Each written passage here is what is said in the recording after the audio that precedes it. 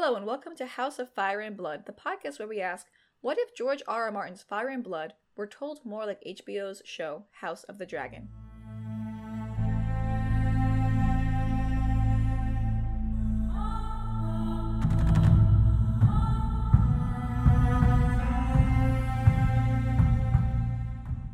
Hello everyone, my name is Caroline and my pronouns are she, her, and I'm here with Gretchen. Hi everyone, this is Gretchen and I use they, them pronouns. And we are back for the very end, finally, of this long, what was this chapter, 100 pages or something? Oh my gosh. It was so long. We're finally done with Aegon's kids. Yep. So this is the very end of the chapter, oh god, what's it called? Sons of the Dragon? Sons of the Dragon, yeah. So we're starting on the second full paragraph of page 94, beginning with King Maegor himself departed King's Landing, and going straight through to the end. Yep. All right. And it's all good. It's all good, happy, fun Maegor times. Yes. There's only a few deformed babies, and, sometimes you have problems as Maegor the Cruel. Right. Sometimes you believe that your wife had an affair and you gotta murder her whole family. Listen. Sometimes that happens, okay? Uh-huh. It just happens. Right, right. Which is, we're diving right in for our high-level summary. That is literally the first thing that happens in this section. That is. So last time we talked about what was done to Queen Alice. So Queen Alice had the first deformed baby. In this section we're introduced to two more deformed babies, I think. Mm-hmm. Yep. Not deformed babies, the wrong way to describe it. She miscarried. Yes. And the miscarriage appeared deformed, quote unquote, to the people. That was, as we talked about in the previous section, unclear exactly what happened. But after Maegor is done doing bad things to Alice herself, he does bad things to the family, the Harraways. Yep. And he kills, everybody. Yep. He, burns Harrenhal again, murders all the family, even splits up all of the lands. He appoints a new lord of Harrenhal, but then is but also I'm just gonna split up the lands, involved, and, give some land to some other lords. Mm-hmm. So this is no longer, a consolidated power base, and also just kind of spitting on the family. So the Harraways are no more. All of them are dead. We went straight Reigns of Castamere. Yep, because Tyanna accused Alice of having an affair with, dozens of dudes. This is just super chill response. So this is, one of, this is pretty high up on the list of, just a bad thing to do. We got some cruelty here. There's some cruelty in this. Okay. This is what, I get it. He's getting a little cruel now. Look, a little touch of the madness. It's, he just has a hard time regulating his emotions, okay? Listen. He does. It's all that traumatic brain injury. I'm putting all my eggs in that basket. And then Visenya dies, and we don't know why, and the Maester just moves on. And I have thoughts, and we'll come back to them. But it was just oh yeah, and Visenya's dead, and Maegor gave her a funeral, and moving right along. Just not even gonna talk about that. Yeah, it's absolutely insane. We'll definitely be talking more about Visenya. While Maegor is away, and after Visenya's death, our girl Alyssa, who's also Queen Alyssa, another smarty pants amongst us, grabs. And for those of you who don't remember, that was King Aenys' wife, so it's Rhaena and Jaehaerys and Alysanne's mom. Yes, and Viserys' mom. So Rhaena's the oldest, then Viserys, then Jaehaerys and Alysanne. Yeah, of the living kids. Alyssa flees King's Landing with Jaehaerys and Alysanne. Mm-hmm. Or, I'm sorry, did she flee Dragonstone? I forget where she flees from. They're in Dragonstone, They're in Dragonstone, yeah. Mm-hmm. Because Viserys, who's, technically the heir, right? Is in King's Landing. Yep. So Alyssa flees Dragonstone with Jaehaerys and Alysanne, but Viserys is left behind. And takes Dark Sister. Yeah, she said, "I'm taking your sword." So Visenya's dead, I'm taking your sword. Yep. And she's out, and she gets away. Yep. Maegor finally finishes his Maegor fort. Finally, he does some more building. He's still just chipping away. Gotta get it done. And he does. Congrats. Yep. So we have what we would consider the modern Red Keep and castle is all finished. Maegor is also fighting the Faith Militant. Continues. Which is just making everybody hate the shit out of him. Right. So, It's a really good way to make the small folk hate you, is when you're like, I declare war on your religion. right, exactly. Weirdly enough, people don't like that. And then the exciting part that I'm sure you and I are going to talk about ad nauseum is the 3 wives. He gets new wives. 3 new ones. He says it's wife time. Buy 3, get 1 free. Buy 2, buy 2, get 1 free. Buy 2, get 1 free. Right. And those wives are our girl Raina. Yep. And what are the names of the other ones? Eleanor? Jane Westerling. Jane Westerling. Interesting. And Eleanor Costain. Costain. My girl. I love her. Yeah. She's my favorite. More than Raina? Yeah. I mean, Raynor is always the favorite. Yeah. But Eleanor kind of comes in close. Yeah. So then 2 of the wives get... Jane has a miscarriage and dies. It's another one of the bad babies. Another one of the deformed fetuses. I believe Eleanor also is the other one who has a miscarriage, though she does not die. Right. So what happens is Jane has a miscarriage, and then Tiana is interrogated and confesses to causing all of the miscarriages, and she said she did it with spooky, scary magic, including Alice's miscarriage, Jane's miscarriage, and that Eleanor will miscarry. Yes. And within like a month or so, the same does in fact happen to Eleanor. Yep. And she gets a pretty gruesome death. Tiana, yes. Yes. Tiana also dies terribly. Yeah. Eleanor's just chilling. Eleanor's fine. There is a brief mention of Dorn. My note is Dorn is also here. For those of you who are familiar with Project Voicebend, of Legend of Korra Project Voicebend, there's a point where Pema, who is Tenzin's wife and like never does anything in the story. So Project Voicebend is like a joke redubbing of Legend of Korra by a couple of dudes who just turn it all into jokes. Yes. And there's a point where Pema says, I am also here. Yes. Because that's just kind of her role in the story. She is also here. Yes. So it's a running joke between my girlfriend and I whenever anything happens where one of us is like there but not really participating. It's like, I am also here. So yeah, Dorn is also here. They're here. They're contributing.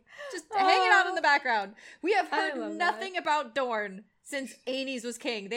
I just feel like they've just been sitting there eating their popcorn and just going, what the fuck is happening? They're like, what? So like these I like this new season of the Dragon Show. It's good. Yeah. Ooh, it's good. Yeah. Oh, more incest. Oh, what do you think of that? Oh, they're leaving us alone too. Isn't that nice? Looks like they've turned their eye on the faith.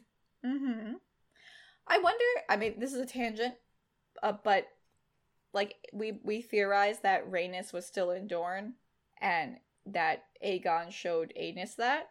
I wonder if Aenys told anyone else that Rhaenys was still in Dorne. You know? Yeah. So yeah, maybe they've been leaving Dorne alone because they know that she's still there. Yeah. I like it. Yeah, potentially. Then our girl Rhaena runs away, ultimately flees King's Landing with her daughters. Yeah, because Jaehaerys is proclaimed king. One of the Baratheons, Rhaegar Baratheon, is like, yo, Jaehaerys is the true king. Yeah, fuck Baratheons and Targaryens are always really tight. They just love each other for all of time, and nothing bad ever happens between those houses. Yep, nope. Bestest buds. They're bestest friends. So, Jaehaerys is Alyssa's younger son. At some point in time, Prince Viserys is killed also. Yes. In King's Landing. That's a pretty gruesome death. He was 15. Yep.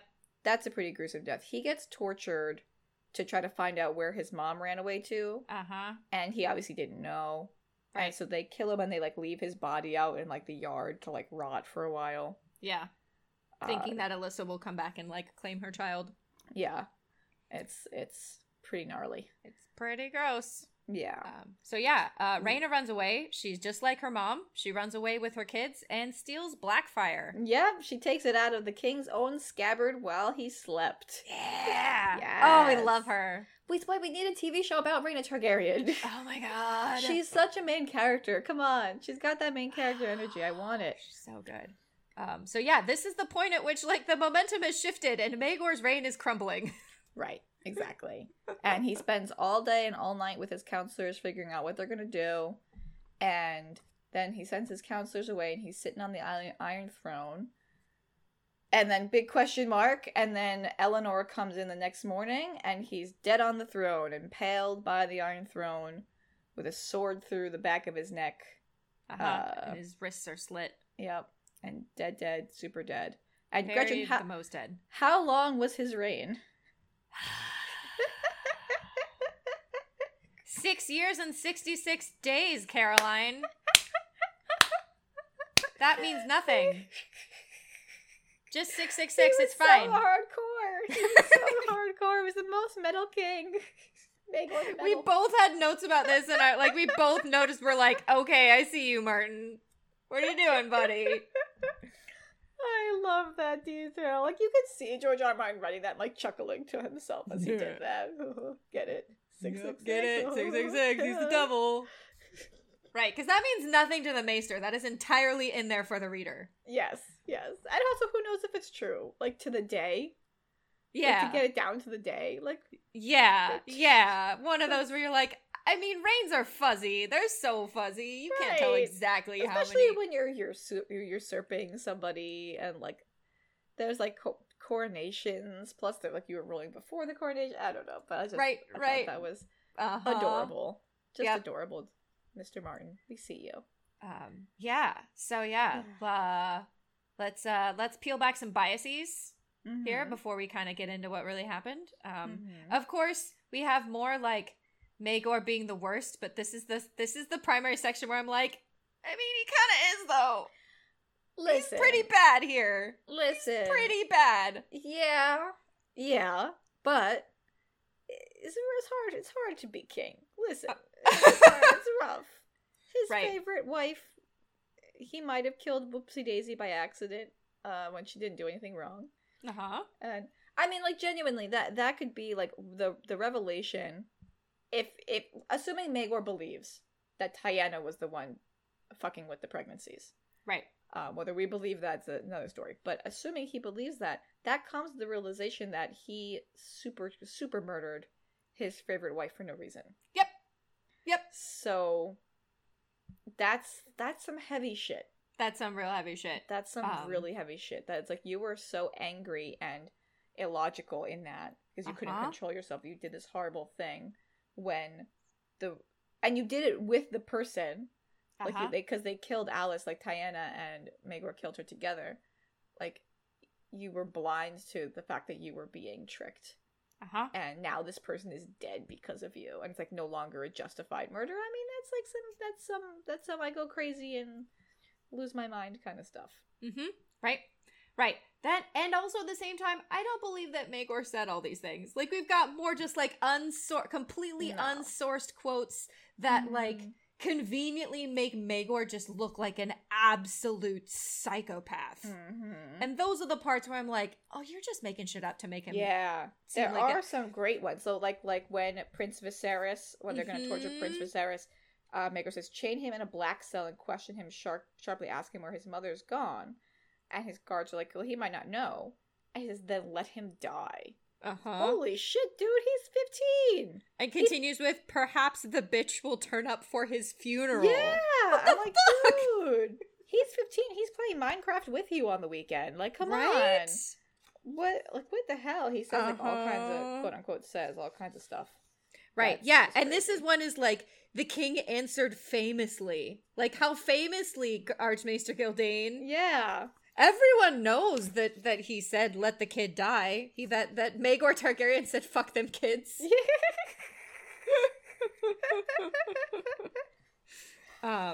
Yeah, like just more outsourced, just quotes. I feel like sometimes that the Maester just like makes up quotes so that he's not just like walls of text shit. That he's like, oh yeah, and then some people said some shit because I don't just want to like have walls of text at you. There's some dialogue in here, I promise. Yeah. It's not a Wikipedia article, I promise.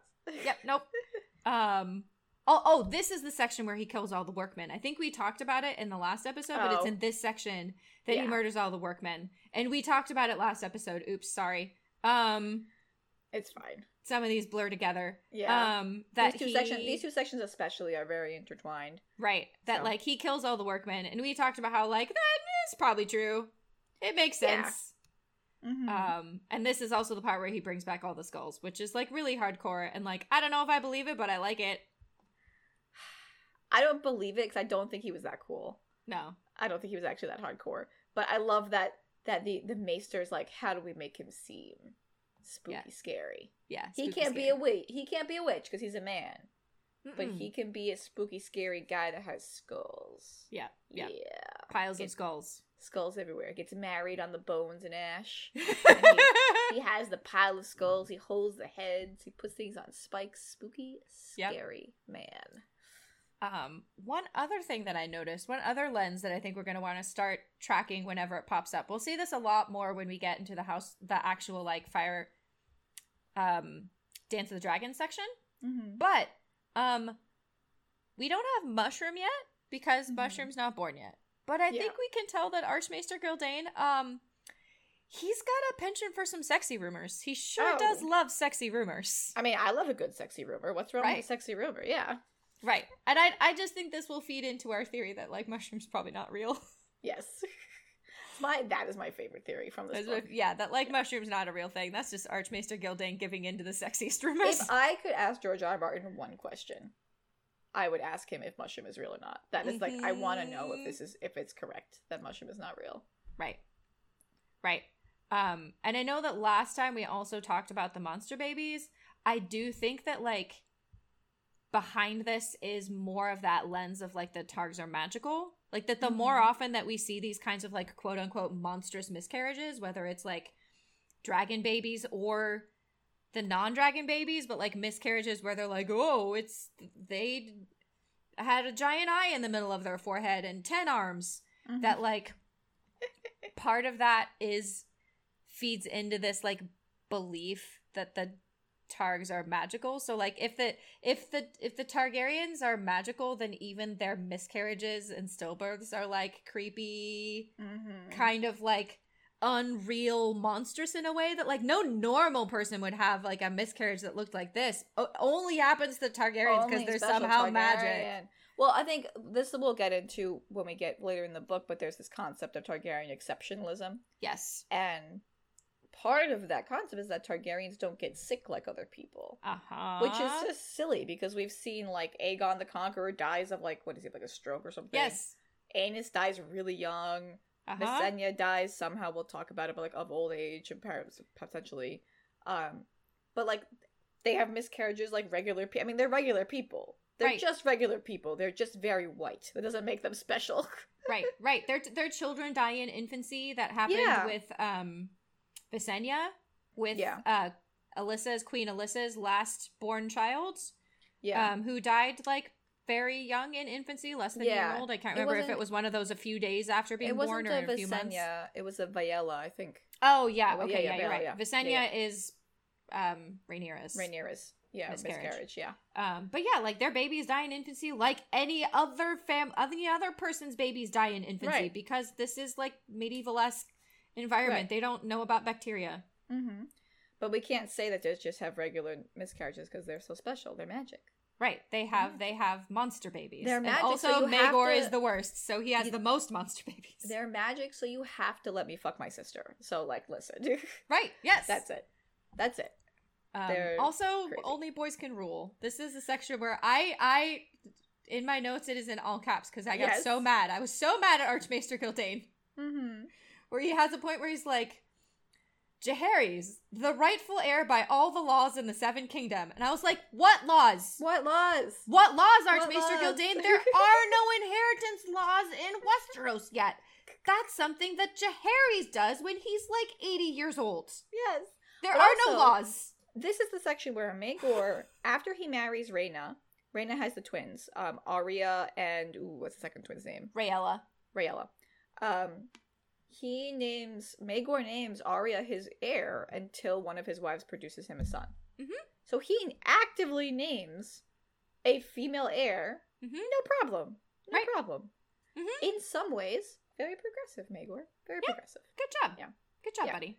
And that makes sense given the influence Visenya had on him. Mm-hmm. And the fact that he would have been probably, at this point in time, the person with the most knowledge and recognition of the fact that Visenya had ruled the Seven Kingdoms up until now. Yep.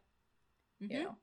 So, you know, I think that's a point for him. Yep. But yeah, the Maester just, like, only boys can be kings. Only boys. Mhm. Yep. Even in this section is like, yes, the real heir. The last, the next oldest Targaryen boy with the penis is definitely the rightful heir by all of the non-existent, totally made up in my head laws about inheritance that definitely are real and not just don't exist yet. Yeah. But this is what I'm getting at, too, when I talk about when it comes to the dance. He has to set this up so that by the time we get to the dance, it's obvious that Rhaenyra can't inherit. It has to be Aegon, Uh-huh. you know? So I think that's definitely part of it, too. Yep. Yeah. So yeah, let's dive into this. Okay. So what really happened? Uh-huh. Okay, Why did Maegor overkill the Harroways? Why do we think?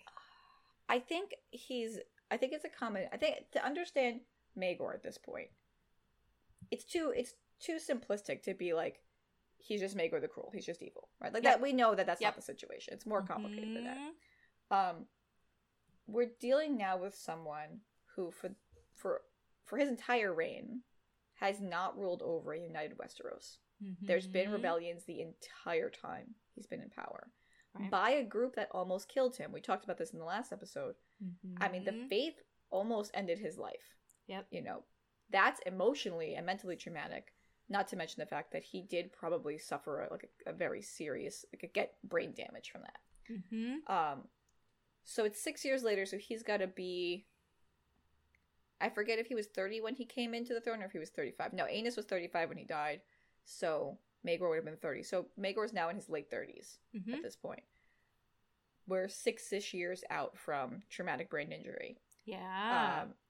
You know, he could be decompensating. He could be getting more violent because of that. Right. And on top of the emotional and mental toll of having constantly the fear and the paranoia of people fighting against you, people rebelling against you, and not being accepted. And just constantly being told no when you just want to do like the regular ruling stuff that you feel entitled to because of the patriarchy and feudalism. Right.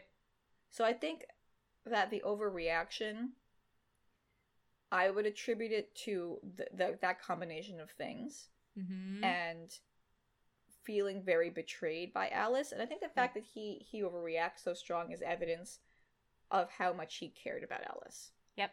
And how deep that betrayal felt. Right. Right. I mean, yeah,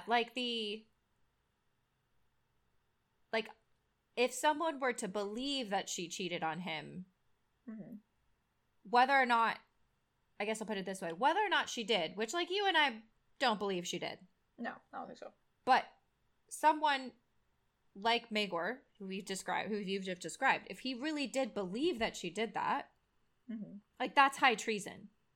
Yeah.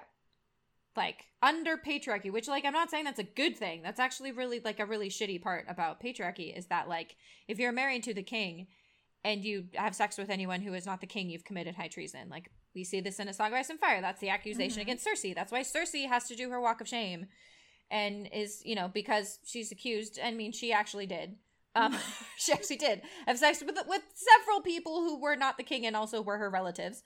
And some that weren't her relatives. But, that is under patriarchal feudalism. That is high treason.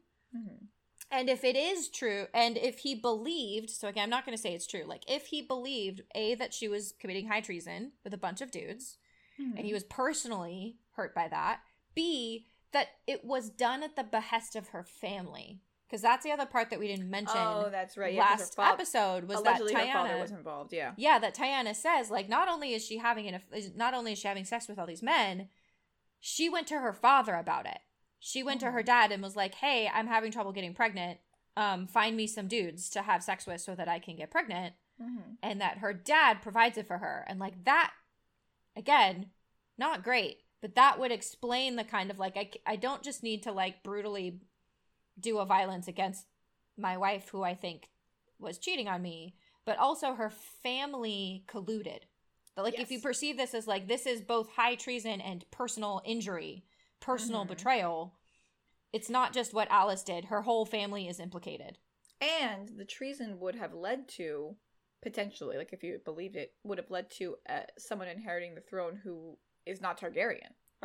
Right. Not even a little bit. Right. And he is overreacting in the kinds of ways that, like, we have seen, like, in the direction of the kinds of ways we've seen Maegor react before when it comes to betrayal.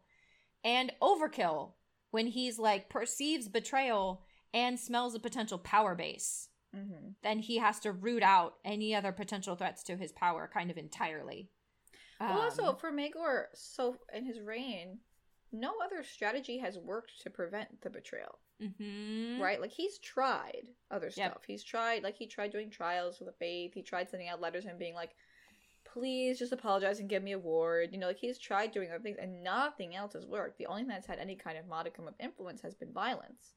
Mm-hmm. And by now, it's like his go-to. Like, it's his one way to handle really anything.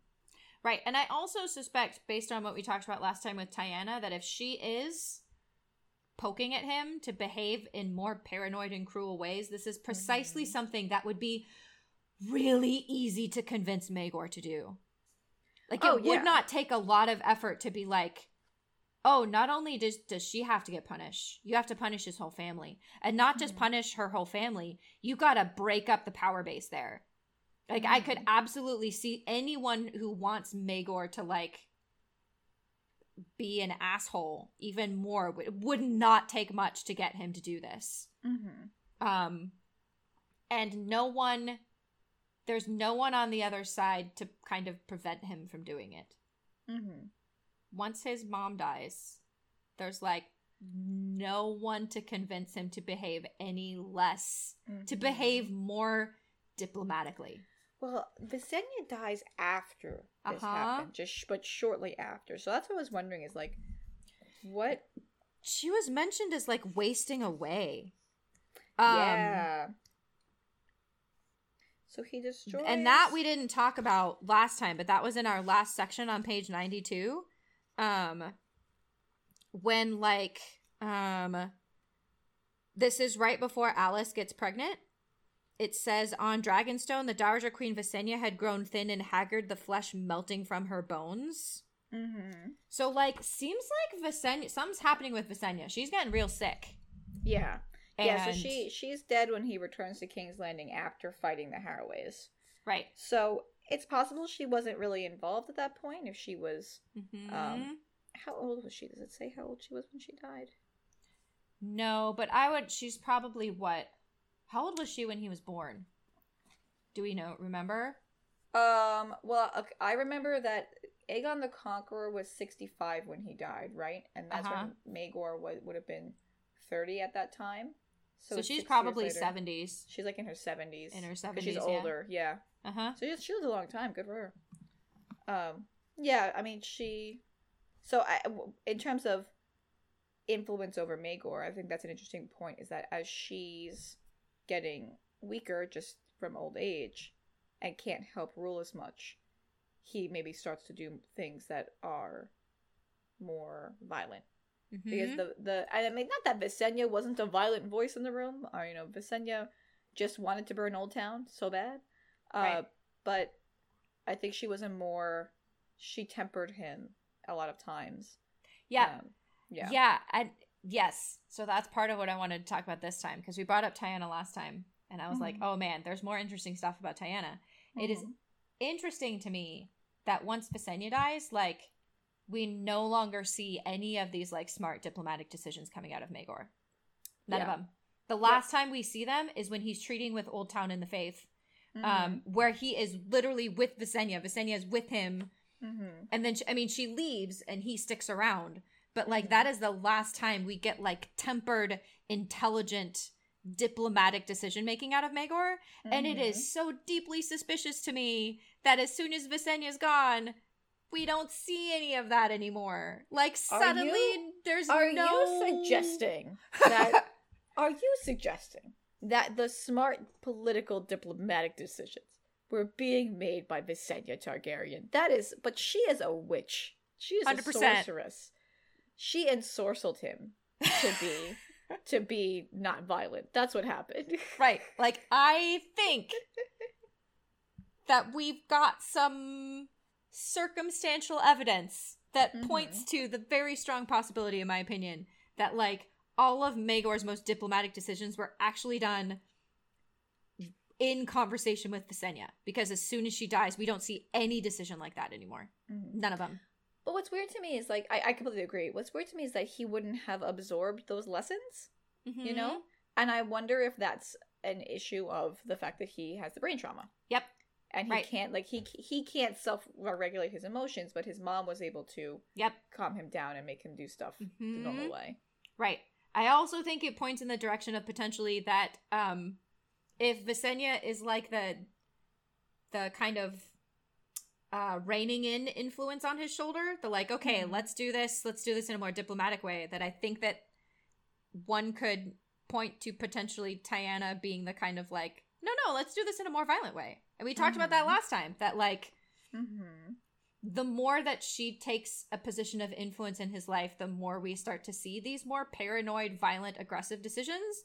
And some of that can be the TBI, and like it very likely would come from a place like that. But like we also just said, it would not take much from someone who is having trouble regulating their emotions, is having strong feelings, has violent impulses, for someone to be like, yeah, give into that. Just do it. Yeah. Go ahead. Because if you're having paranoia and then someone's like, oh, well, maybe that is true. This is like anytime I'm sick, I don't call my mom. Because if I call my mom and I say, I'm sick, I think I'm dying in some fashion, my mom's like, maybe you are. Maybe you should go to the hospital.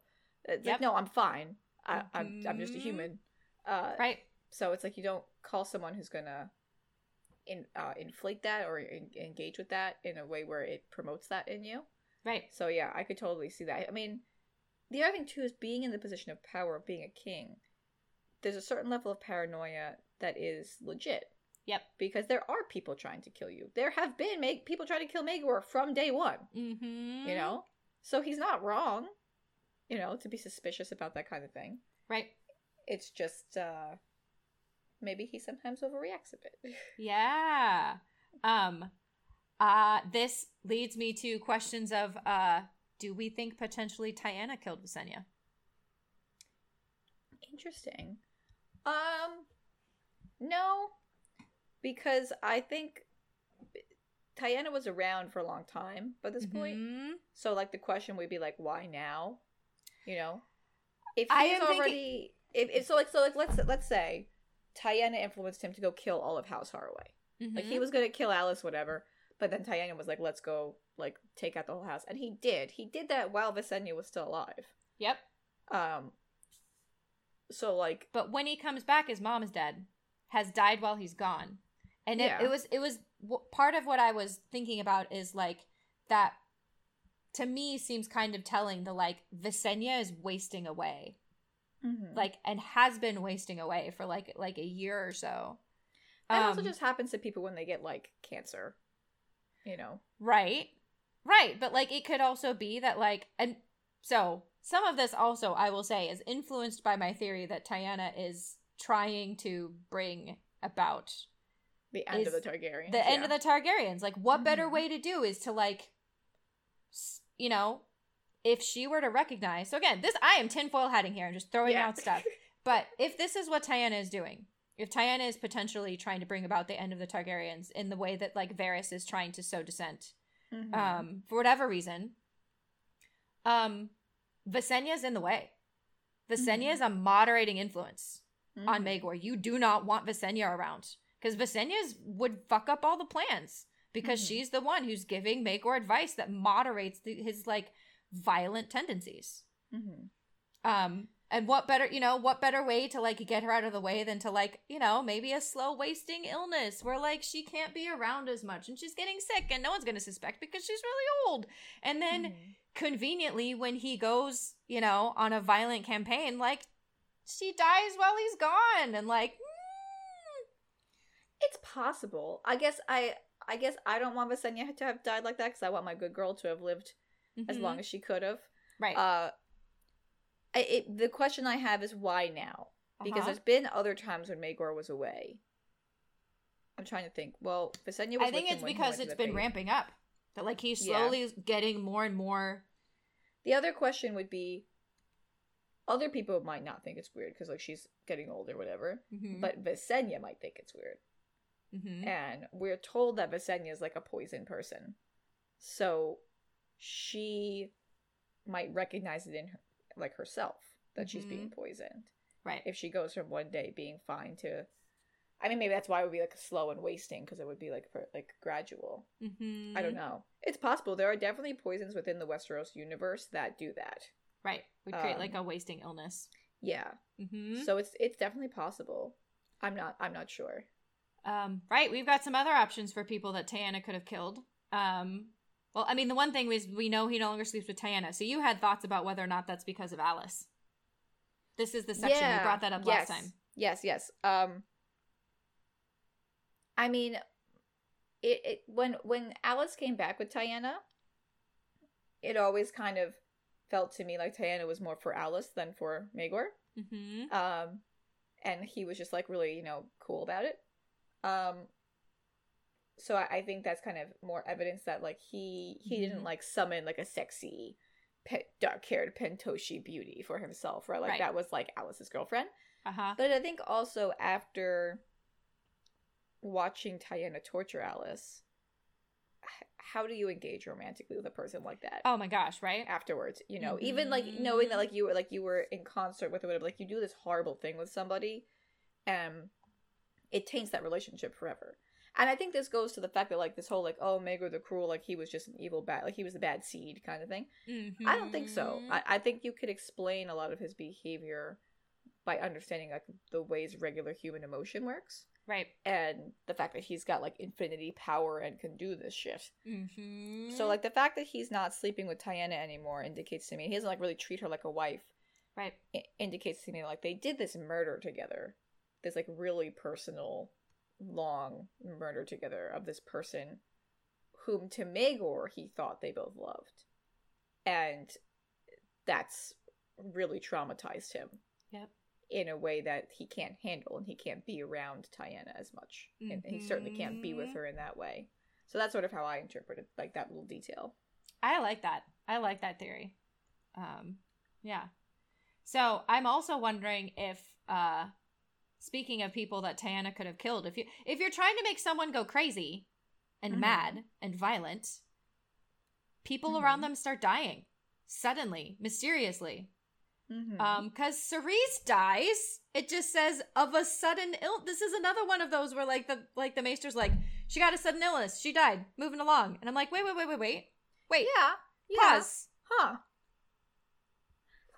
Interesting that so many people around Maegor just keep dying. Yeah. That, like, if you want to make someone feel paranoid and isolated, this is a really good way to do it. I mean, it's hard because it's like, we get back to that thing, if you hear Hoof Prince, right. Not Hoof Prince. If you hear, like, Hoof, not Prince, what's the Hoof word? beats. Beats, there we go. You know, it's probably a horse, not a zebra. Like, people also just die. Right. It's the kind of the same conversation we had about Aenys. Like, yeah. Sometimes. Right, sometimes people just die. Where does it, I forget what it says about Cerise. Where is that? I'm trying to find it. It just says, so it's on bottom of page 95. It says, not long after the completion of the castle, Queen Cerise was stricken with a sudden illness and passed away. A rumor went around the court that her grace had given offense to the king with a shrewish remark, so he commanded Sir Owen to remove her tongue. And as the tale went, like, the knife slipped, and oops, her throat was slit. And I'm like, okay, no. Like, that just feels like bullshit to me. But that's so interesting that they would blame Maegor. Yeah. And not even think to blame Tyanna. Because, yeah, I mean, I could see if she's trying to make him go crazy, slowly taking out the people around him, isolating him, you know? Not that he had, like, a Cerise was any great love of his or anything like that, but, like, no, just to isolate him further and further. Right, and it would make him more and more dependent on Tyanna, is the thing. That, like, she's now the only woman left in his life who can give him advice. And less likely to produce an heir. Yes. Yep. Because Tiana never gets pregnant. Yep. Nope. I know why Tiana never gets pregnant. She's taking moon tea. Right. That's it. Right. She's making sure. And that, okay, but like that, right? I feel like this section raises the question, as to whether or not Maegor's actually barren. We've been talking about it like he is, but like in this span of both last chapter and this chapter, 3 women get pregnant. Like pretty close together. Yeah. Like within the span of a short period of time. And then all of them miscarry. And it's like, if he's actually barren, then they're all having affairs. Right. Or it's possible that he's not barren, but just like has a very low sperm count. Right. Right. You know, that could be because he's been having sex with Alice for years at this point. And this is her first pregnancy. Right. And Cerise never gets pregnant? Cerise never gets pregnant. Yeah, Cerise never gets pregnant. Tiana never gets pregnant. Right. But I'm like, if Tiana actually killed the babies, which is part of what this question is revolved around, is like, did Tiana actually cause all the miscarriages? Is she also maybe preventing not just her own pregnancy? Because you were like, oh yeah, she's taking moon tea. Yeah. Has she been preventing people's pregnancy? Has she been doing a Sybil Spicer and slipping? Yeah, and preventing Alice from getting pregnant up until this point where, like, you know, there's a pregnancy, hooray, but, like, it's a miscarriage. Like, has she been manipulating the fertility? I mean, clearly not of Cerise because she wasn't around when they were married, but it sounds like Maegor and Cerise really maybe that into each other, and there could be other reasons for why that happened, and it could be a combination that, like, he does have a low sperm count, and also she's manipulating the fertility. And it just seems so convenient to me that there are all these tragedies happening, kind of personal tragedies starting to happen one after the other. And Maegor just is getting worse with every one that happens. So it all makes sense as something Tiana did if we could nail down a motive for why Tiana would do those things.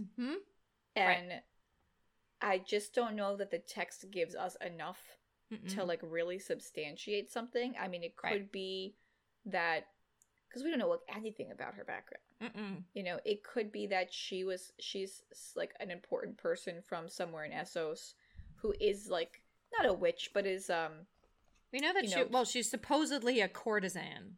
Yeah, but that she's knowledgeable about like medicine, basically. Right. There, you know, and which would appear like magic to the Westerosi because it's a Sosi medicine, right? And goes for the purpose of trying to end the Targaryen reign. Right. You know, because the other parallel to bring in here is Miriam Azdur. Yeah. Yeah. Who is doing the same kind of thing of like, though not for the Targaryens, but because it's called Drogo's son. Right. She wants to stop the impending, the birth of the life of the impending cow that will mount the world or whatever. Yeah. Right. Right. That like, I mean, I feel like we can't know for certain. Exactly. You're right. That like the text doesn't give us any reason why Tiana would do it. I don't know that we would need a specific reason. It feels like something that could be inferred from a lot of things once you accept that, like, if you accept that this might be what's happening, then like, well, why would someone want to bring down the end of the Targaryen reign? Is like, well, I mean, that's a good reason. I wonder if there is a personal explanation too. So like, there's sort of the explanation is either personal or political, as we've encountered before in this text. I'm trying to like spiderweb together in my brainsies, like what else there could be besides that, because I'm very compelled by the idea that this is a big thing that she's doing to try to take them down. Right. And the question being why. But I wonder if it's like, if she meets Alice and Pentos and they like, I don't know, I'm just spitballing. They like genuinely fall in love with each other. And then Alice is like, I can't stay here. I can't stay with you. Like, I have to go. Like, I'm married to this guy who's like kind of rough. And then they go back And if there's like some series of events where like Tiana ends up hating Maegor because he's like cruel to Alice, but then Alice somehow betrays Tiana in like some serious way, and so Tiana decides to like more or less get back at both of them. Yep. You know, kind of thing. And so if she had like a personal grudge against Maegor, that could also explain these things. But it's hard when you fold Alice into that, because how can she have both that powerful a personal grudge against Alice and Maegor simultaneously? You know, right? Yeah. That's why it's like I get like a little lost in the sauce there. It's like you could cobble it together. It's cleaner if she has like a bigger political reason to be doing this. Right. Yeah, and we don't know.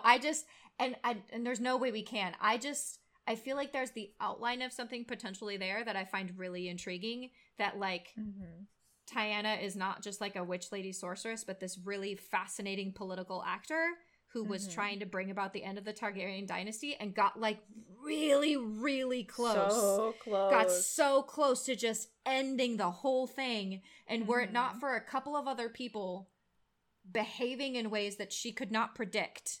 And she couldn't control. Then she could have gotten there. And that's the story that I find really fascinating, is not because I want her to be like a spooky, scary lady, like causing a bunch of miscarriages and like, you know, manipulating Maegor, with like her witchy wows, but because that's such an interesting potential political story about a woman who's like this really influential, powerful political actor who finds a way to get really close to ending the Targaryens in a way that no one is able to get to again until Varys.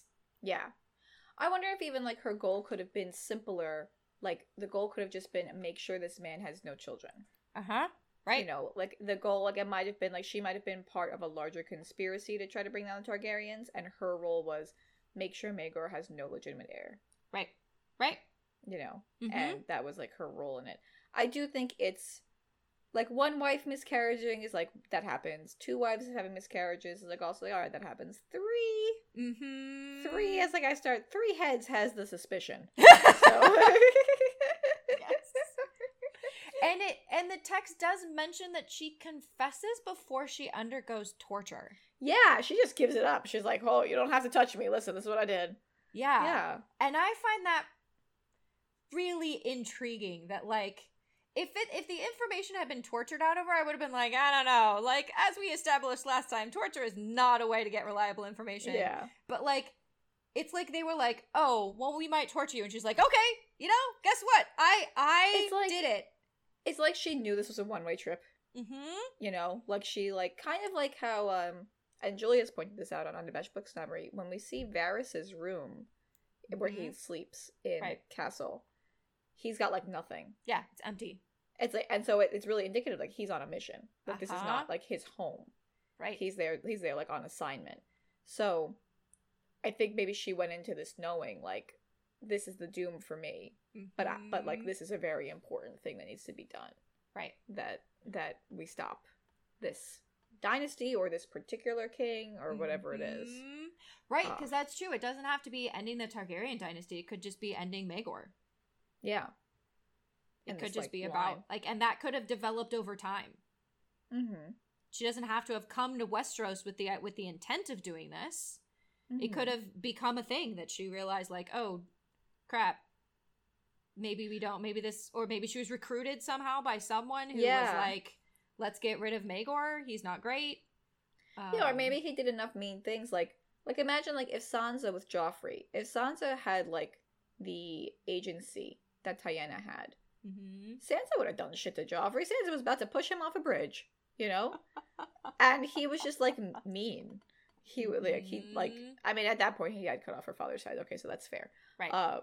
But you know, if you're a person who is not normally cruel, and you see someone who is, and you have the agency to stop them, I think most of us would consider it.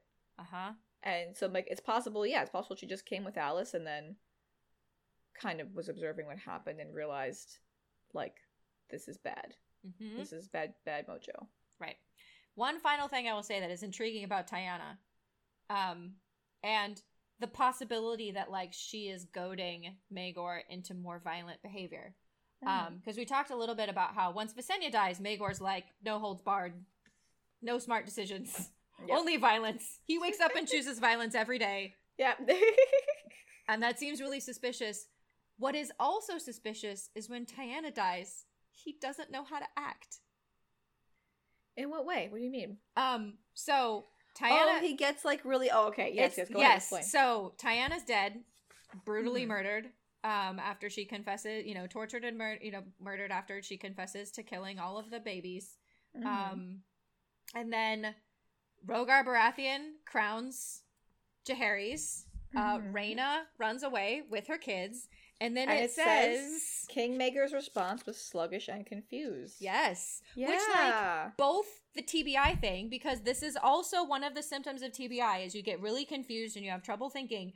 But also, he has no one to tell him what to do. There's no ladies to give him advice, yeah. He doesn't know how to act anymore. Like, both his mom, who was telling him to do the smart things, and potentially Tiana telling him to do the violent things, are gone. And suddenly he's faced with making a decision. He's like, what do I do? Which is so crazy to me, because, like, in that part of the story, they're describing how he, like, gets his lords together, and they're, like, sending ravens, and they're like, oh, we only have, like, 4,000 troops, or whatever. And, like, you have Balerion! You have Balerion! Right? Burn it! Burn it! Just pick a starting point and go in a straight line and just go back and forth and just burn it. Just say, like, okay. Like, if you really, really want to be king and you don't want to abdicate or whatever, then you just say, I have the biggest dragon. Right. If this is how you guys, I'm turning this car around and we're going home. Right. I'm going to just destroy it all. Right. Because even when Rhaegar Baratheon's like, oh, the Maegor has one dragon, but we have two, and I'm like, 2 baby dragons? 2 babies. 2 babies. And even when you get Rhaena, another, like, fairly baby dragon, none of these dragons are all, like, at most, I mean, they're, like, 15 years old, 20 years old, and Balerion's, like, how fucking old? Centuries. Yeah. Even 3 baby dragons against Balerion, like, I'm, like 7 out of 10 Balerion wins. Like, oh, yeah. I mean, the way he took care of Quicksilver, I mean, who was about the same age. Yeah, I mean, he would have. No, there's no way. I mean, they're just, and they're not experienced enough riders to, like, tactically, do anything. Right. Plus, not for nothing, Vhagar is now available, and what Maegor could have done is found another rider for Vhagar, and then they would have been super fucked. But, like, even Vhagar aside, you have Balerion. Yep. If you're in a position where literally the majority of Westeros is against you, but you still want the Westeros to be yours, you gotta, like, it's like an etch and sketch. Just shake it and start over, just burn it all away and put new people in power, Right. But yeah, he can't anymore. Yeah, he doesn't know how to think anymore. Yeah. That to me, when I got there this time around reading it, when it was like, it's sluggish and confused, I was like, oh, that's so suspicious. That's so suspicious. Yeah. But, like, suddenly he's starting to sound like Aenys and Aegon, who, like, don't know what to do when they don't have a wife to tell them what to do. You're just like, I don't know. Just wait and hope it turns out okay. Yep. Shoot a couple texts out and see if the boys will come around. Do you want to talk here about how Maegor died? Since we're already talking about Maegor. Yeah, sure. Let's talk about how Maegor died. I have no idea. I know I say that about all these things when we come to.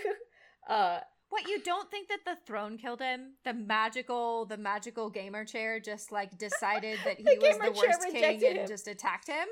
What are you talking about, Caroline? He was rejected by the gamer chair. The gamer chair was like, no. The gamer chair said, you haven't platinumed a single one of these games. Get out. It said, no more Among Us for you. No more. Yeah. No, you've been LARPing Among Us too long. You haven't been sitting in me long enough. You've just been running around playing hide and seek. You are no longer king. I mean, he's found dead, impaled by the throne. Like, he's impaled on the throne. Okay. But the way it's described is that he has, like, slashes on his wrists. The text attributes that to the throne, but that's not necessarily true. that could be anybody could have slashed him and then impaled him on the throne. Right. Okay, so let's go through the different options first, and then we can get through. Okay, so there's the throne killed him, which I feel like you and I can be like, he had a very unfortunate slip and fall accident. Yep. There was an accident. Suicide. Mm-hmm. He killed himself. The King's Guard killed him, acting in concert, kind of like Jaime. But it would have to be either one King's Guard did it and the others didn't stop him, or more than one King's Guard is involved, because it says that there were like 4 somewhere. There was like 2 guards. There were just 2 outside. So there were 2 guards. Yeah. So they either do it together or one of them did it and the other one didn't care. Right. There's Eleanor Costain, one of the wives. She's the one who found him dead. Yep. There is you put in there, did Rhaena Rhaena tried to kill the king. That's a different section. That's in the wedding night section. And then like the text offers are like someone else in a secret passageway. Because we've got all these secret passageways. So like someone that we don't know was in the room could have found a way into the throne room and killed him. Right. Which is basically just the maester going like, I don't know, could have been anyone. That's kind of thematic because like the passages were made by him because of and like he's paranoid and stuff like that, and it's so scary. Someone came out of the wall and killed him. Yeah. Yeah. Like, ooh. So yeah, I kind of love that image. So is that what you lean towards, just for the symbolism of it, or do you have other thoughts? I don't know. I if I was to adapt it, I'd want it to be Eleanor that pushed him onto it, because we didn't talk about this, but Eleanor had like the roughest marriage to Maegor. Mm-hmm. So she was married, she had a husband, she had 3 children, one of whom she was still nursing, so like an infant. Yep. And Maegor said, I want that one. And he arrests her husband, tries him for treason, executes him the same day, sends her children away, including her infant. Because he found her nursing irksome. Yep. And, I mean, this woman had her husband killed and her 3 children torn from her. If anybody has a good reason to kill the shit out of this man, it's Eleanor Costain. Mm-hmm. And I think, like, adaptationally, that's what I would go with, because I just think it's visually so, fantastic. I mean, you could even do combinations of things. You could do, like, Eleanor was in there, because the text says she saw him the night before. She was the last person to see him alive. Yep. But, like, there were guards outside, and nobody heard, like, a murder occur, or anything like that. Mm-hmm. She wasn't like covered in blood or something, which like you would assume might happen. I mean, you could even have something super spooky, scary, where like she's in the throne room with him and she sees someone come in through a secret passage, like a hooded figure or something, and just leaves. You know, she could just like be complicit in it that way, or it could have been. I don't know that I would believe it's a bigger conspiracy, because I feel like we would know more then. Right. Because like the King's Guard, for example, like we don't have and then the King's Guard was mysteriously pardoned by the next king, you know. I guess we're not there yet. Maybe we'll get that kind of detail. But I feel like if you're the Kingslayer, you're going to tell the new king that you're the Kingslayer, so that you get the benefits of having slain the previous king. You know? But I don't know. I'm kind of all over the place about it. What do you think? I definitely think that she's the one who impaled him in the throat, at the very least. Okay. I totally believe that. Like, that's, if one, but where I'm not sure is how he got the slashes on his wrist, because I think there are multiple ways to explain that. But like, when the maester's like, oh, maybe he committed suicide, I'm like, you don't impale yourself in the throat when you're committing suicide, though. That's actually would be really hard to do. To like throw yourself back on a spike with enough force that it goes through your entire throat, because that means it has to sever your spine. Yeah. Sorry for the gross imagery, people. Like, but like, he's impaled in the throat. You can't kill yourself that way. Yeah, I tend to agree. You just can't. So someone, but I guess the someone is, impaled him. Yeah. So like, there is one definite event that someone had a hand in, and that is him being impaled. Mm-hmm. And potentially a second event that doesn't have to be maybe happened at the same time, maybe didn't. I feel like someone definitely impaled him. Mm-hmm. I tend to think it was Eleanor, because I like, for same reasons you do, I like that story better. I think that that's a better story. And also, the Maester would never really believe it, because women can't have that kind of agency in Westeros. Right. So I like the idea that they did it. There's a certain kind of compelling interest to it being the Kingsguard, because then it parallels Jaime. Mm-hmm. Of, like, having the Kingsguard rise up against a Mad King. Mm-hmm. But... And I guess I wonder when it comes to the risks, like, regarding the Kingsguard. Sorry, I didn't mean to interrupt you, but it just goes with the point you're just saying. We know Jaime killed Aerys because Jaime does it with his sword. Right. But if somebody killed Maegor, like, say, like, they cut him on the arms and he bled out, and then they impale him on the throne. Right. They go, the throne did it, you know? And it's not obvious that he was killed by someone else. Uh-huh. Right. Right. And that can be true whether it's Eleanor or the Kingsguard. Yeah. If Eleanor is involved, I think that the Kingsguard, at the very least, turned a blind eye. That when they say the Kingsguard heard nothing, I'm always like, did they though? Maybe they were having a really intense conversation about Among Us outside. Maybe yeah, they were, like, did they hear nothing? Or were they like, well, he's pretty bad at this point. Like, I am not, whatever's happening in there, whatever wet, death-sounding noises are happening there, I'm just gonna not deal with it because we've all agreed that Maegor's gotta go. Mm-hmm. So whether or not... maybe they thought it was him abusing Eleanor. Yep. Right. You know. I could also see some combination of suicide and murder. That, like, maybe he cut himself. Maybe he cut his own arms.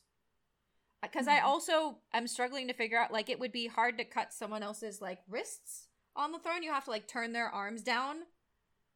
Yeah, no, I feel like the arm cuts are either self-inflicted or defensive. Yes. So it's either, like, I'm cutting my own wrist and bleeding out dramatically on my throne, or I'm holding my arms up to block myself and I'm getting sword slashes. Right. You know? Right. The thing about that is that the only injuries described are the arm slashes and the throat. We don't have there's not, like, another sword stab. Right. That was, like, and he was poked through the stomach, you know? Right. Because, like, how do you, I mean, unless you're, like, if you're, like, a Kingsguard and you're, like, attacking him and you're, like, slashing and he's backing up and getting slashes on his arms up the throne. And then, like, you push him down on it and maybe just get really lucky that the one thing goes through his neck. I mean, that's possible. Right. Right, but it also could imply that the person attacking him did not have their own weapon. Yeah. Because otherwise they might have attacked, you might see other, which would point towards Eleanor. And that... Go ahead. Do you think Maegor would kill himself? That's the part that, like, I don't believe he would. Yeah. Even as, quote-unquote confused and sluggish as he is, I don't think he would have killed himself, which is why I tend to rule out suicide. I tend to think that, like, Eleanor probably did the whole thing. That because he was sluggish and confused and, like, maybe not all there, and, or maybe even, like, I don't know how she would have done it, but I tend to think that Eleanor did it, and that the Kingsguard were at the very least turned a deaf ear to what was happening, and allowed her. So they would be implicated,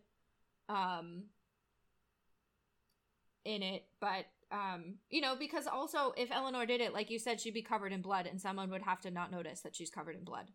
Right. So I feel like that like, if she did it, which I'm like 80% sure that it was Eleanor, that Eleanor Crostain killed him.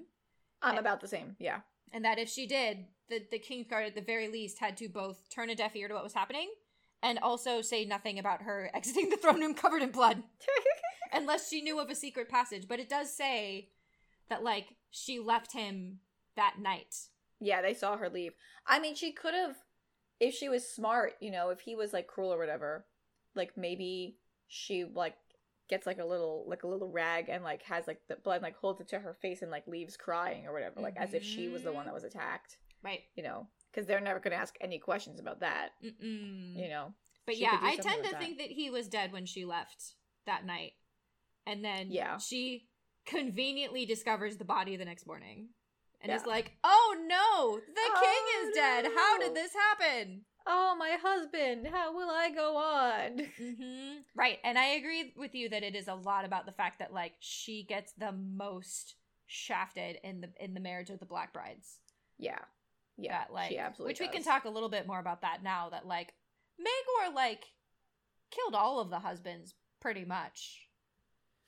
He killed Rhaena's husband. He killed Aegon. He definitely got Eleanor's husband accused of treason. And Jane Westerling's husband died at the Battle at the God's Eye when Aegon was fighting Maegor. So, like, all three of these women have their husbands killed, if not directly, then indirectly by Maegor. And then all of them have to marry him, and he and Tyanna at this point basically take all of their kids hostage. Yeah. To use as, like, convince them to comply. There's a great picture in the book for anybody who has the book. There's a great illustration of the Black Brides. I'm trying to identify who's who in it. So there's, I think the one in the back on the right is Rhaena, because she's got blonde hair. And I think Jane was described as having dark hair, so I think she would be the one on the left. So then the one in the middle who's crying would be Eleanor. I think Eleanor becomes a septa as well, which points to Eleanor being the one in the middle, because she's holding a star, the seven-pointed star of the faith. And I think that her story is that she eventually becomes a septa. Mm-hmm. Like a mother superior type septa, I think, as well. Yeah. But yeah, I agree with you. Yeah, it's a really, really beautiful story. And I'm, like, kind of obsessed with the three. So let's talk about the three brides then, because I'm also obsessed with them.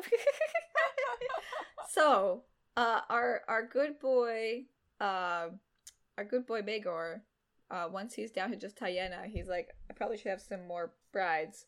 And his bros offer up, like, lots of different people. Oh my god. Everybody. They're like, take as many brides as you want, bud.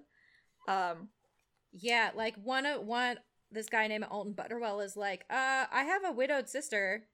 She's got 7 kids. You know, you should marry a woman who's got, quote unquote, proven fertility. Right. Exactly. Because it's definitely the woman that's the problem. And then the King's Hand, Lord Celtigar's like, I got 2 daughters. They are 12 and 13. Take both if you want. You can have both. Why not? Wow. Wows. Amazing. And then Lord Velaryon is like, how about you marry your niece, Rhaena? Yeah. And Maegor says, actually, that's a really good idea. Mm-hmm. And what I find really interesting is that they say, there's a couple times where they refer to Rhaena saying stuff later. Yep. Oh, it's at the top of page 99. Maegor sends for Rhaena, and she knew there was no way to refuse. That would just mean more death and stuff. Mm-hmm. So she goes, and it says, Rhaena never doubted that he would send for her, she said afterwards. It was just a question of when, not if. Mm-hmm. So there's this thing happening now where Rhaena said afterwards. So obviously it's implying Rhaena, outlives him, and we know that in this section. But Rhaena says shit later, some of which I believe and some of which I do not. Yep. This I believe. This is like the smart cookie, like very politically savvy person looking at this scene is like, yeah, if he's gonna take another wife, it's gonna be me. That's it's the right political decision to do that. Right, because this is right after she is trying to hide her daughters. Yes, she takes her daughters who are little. So it's barely a year old. Yeah, and it says she dyed their hair, and it's one of those times where I'm like, George, how much hair do you think babies have? Also, is it a good idea to be dyeing the hair of an infant? Yeah, a 1-year-old. I mean, also lots of babies have like just light color hair. Like, right? It's not... Yes, there are tons of blonde babies around. Yeah. That's so funny. I hadn't even thought of that.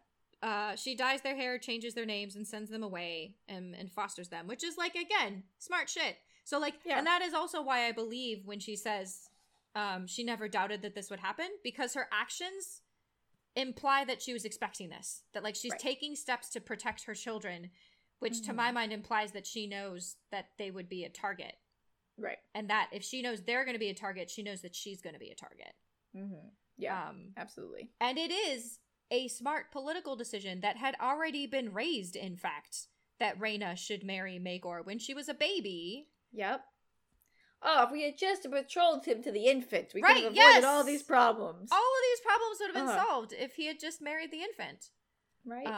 But yeah, Sometimes like, you have she's to marry smart. that She children. knows that, like, she's the biggest, currently, the most big, like, she's the biggest threat to him politically. So it makes sense to marry her to, like, basically usurp any potential claim. Anyone who wanted to back Rhaena to, like, dethrone Maegor, well, now she's married to him. She's married to him. You can't do that. Yeah. He's essentially usurped any claim that she could potentially have to the throne by marrying her. That's just smart. So it makes sense for her to predict that. Yeah. And also, while Rhaena is waiting, she's at Faircastle on Fair Isle with the Farmans. Yep. It says somewhere in here she became quite fond of their son Andrew. Sure, Jan. It's Andrew. Yep. Oh yeah, I love that Andrew. Andrew Farman. It was great. So yeah, so he marries Rhaena. He summons her. And then there's Lady Jane of House Westerling. It says tall and slender with lustrous brown hair. Her husband had died with Prince Aegon at the battle beneath the God's Eye. And she was being courted by a younger son of Casterly Rock. And Maegor sent for her. Was like, she's got kids. She's proven fertility. Let's take her. Also, he is marrying his enemies.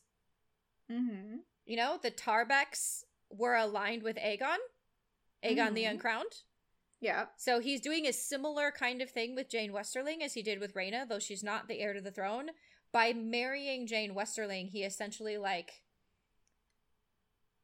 gains the loyalty of all of, like, the Western lords, because the Westerlings aren't going to rise up. The Tarbecks probably won't. I was going to say, it's unclear to me in the text why he picked her and Eleanor as well. Yep. But that makes sense. Yeah, I wasn't sure. And then why does he pick Eleanor? So yeah, it says, more troubling was the case of Eleanor of House Costain. It says, a landed knight who had fought for the king in his last campaign against the Poor Fellows. So I think it probably has to do with any houses that were aligned with the Faith Militant. That it's once again marrying his enemies. That, like, her husband had been fighting with the Faith Militant. No, I think it's saying he was fighting against them. Oh, for the king. Oh, yeah, that's right. Yeah. Eleanor fought for the king in his last campaign. Yeah, you're right. You're right about that. Yeah. Which is what this one is so strange to me. I think that's almost why it's particularly cruel, because up to this point, they were loyal. Right. They were loyal, like a loyal family. Right. And even that loyalty was punished. Yeah. So that's not clear, and probably has more to do with the fact that she's young and has already had 3 kids. Yeah. Because she's 19 and already has 3 sons. Damn. She's 19 and has 3 sons. And so, yeah, he, like, has her husband arrested, charged with conspiring to murder the king and place Jaehaerys on the throne, was found guilty. This also is some very, like, David and Bathsheba shit, but without the romance. I don't know if you're familiar with that story from the Bible. No. So it's a story where, like, King David sees a woman bathing on her rooftop, and summons her and sleeps with her. How dare she? And she gets pregnant, and her husband was away at war fighting for him while she would have gotten pregnant, and so the king's like, oh shit, send him to the front lines. And then he orders her husband Uriah to the front lines to basically, like, be in the vanguard in this war that he's fighting, and then has the rest of the army pull back, and Uriah is very understandably killed in battle, and then he marries Bathsheba. Oh shit. Yeah, that is very much like, this is. It's the same kind of story but twisted. Like, there's no romance, there's no, like, she gets pregnant with the king's baby. I don't even tend to think that that's a really romantic story. That just strikes of patriarchy to me, of like the king who was like not at war with all of his troops when probably he should have been, was just like derping around the castle and was like, oh, pretty lady, want to fuck her, and then gets her pregnant and is like, oh shit, she's pregnant, kill her husband, now she's mine. Yeah. Like, it's a similar kind of story, and I have wondered sometimes if Martin wrote this as a kind of echo of that like, we don't have to have like an in-universe reason why Maegor did this specifically to this family, as much as it is like an echo of a biblical story where like he takes a family that is loyal to him, has the husband killed so he can marry the wife and have a child with her. It would have happened to some family, right? Because he was going to have 3 queens. He knew one was Rhaena, but the 2 were going to be somebody. So like any story we're looking at would be like, well, why would he do it? You know. And at this point, he does still have. I mean, I wonder if there was any even influence from Tiana to do that, because it's such a mean, nasty thing to do. Yeah. You know? Yeah, like, if someone was whispering in his ear and being like, well, she's had 3 babies. Yeah, you're the king. You can do whatever you want. Yeah, you're the king. You can do it. You can have her. What's the problem? Like, I'll look into this Sir Theo and see what the situation is. And like, oh, turns out he's treasonous. You know, like Maegor might very well have genuinely believed that this man was committing treason. Right. Yes. We don't know that he didn't believe it. And if he is as paranoid at this point as we've been kind of theorizing, like, it wouldn't take much to be like, oh yeah, this dude totally wants to kill you and set up your nephew on the throne. And I think that someone would just have to say that, and Maegor would probably believe it. Yeah, I completely agree. Right. And this feels like the kind of situation that, again, kind of like with the overkill with the Harroways, is putting Maegor in a position where he is like violating the feudalist pact between the king and the lords. Because you're not supposed to be able to just like destroy an entire house like that without the lords being like, what the fuck? That's not how you treat us. Like, we're your vassals, but like, you also don't just get to murder us whenever you want. And that this is another one of those situations where like, feels like it could have been a spark for a rebellion if things had gone slightly differently. That like, treating your lords this way is a way to piss your lords off. Yeah, and make them want to fight you. Like, he's breaking the social contract. Yes.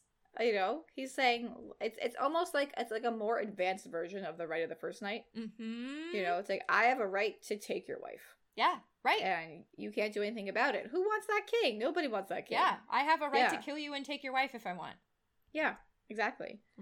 And that is not smart. And I have a feeling that if Visenya had been around for this, she would have been like, no, thank you. Nope, 0%. No, you cannot do that, Maegor. But then Maegor gets to have his triple wedding. I'm sure it was beautiful. I'm sure he did a great job planning it. Yeah, I'm sure he had a lot of fun planning the wedding. And you wanted to talk about what the different theories of what happened the wedding night. Yeah. Okay, this is the part where the maester's like, I love sexy rumors. Yes. He's like, what if they had a foursome? Many queer and contradictory stories. Oh. And he doesn't, like, the maester, like, Gildane doesn't really get into any of these, he just throws them out here. So let's go through. How likely do we think that these are to have happened? Did the black brides share a single bed, as some claimed? Did they have a foursome with the king? So, Rhaena is there. Rhaena might be down for that. That's true. I don't think any of them wanted to have sex with him. Yeah. Oh, yeah. I think those are all like coercive / sexual assault situations. So the question is, did they participate with each other to any extent? And I mean, Rhaena's DTF. She's usually like she'll manage. Right. And I think that Maegor wouldn't have minded, because I think you and I agreed in one episode that like he and Tiana and Alice probably had a thing going.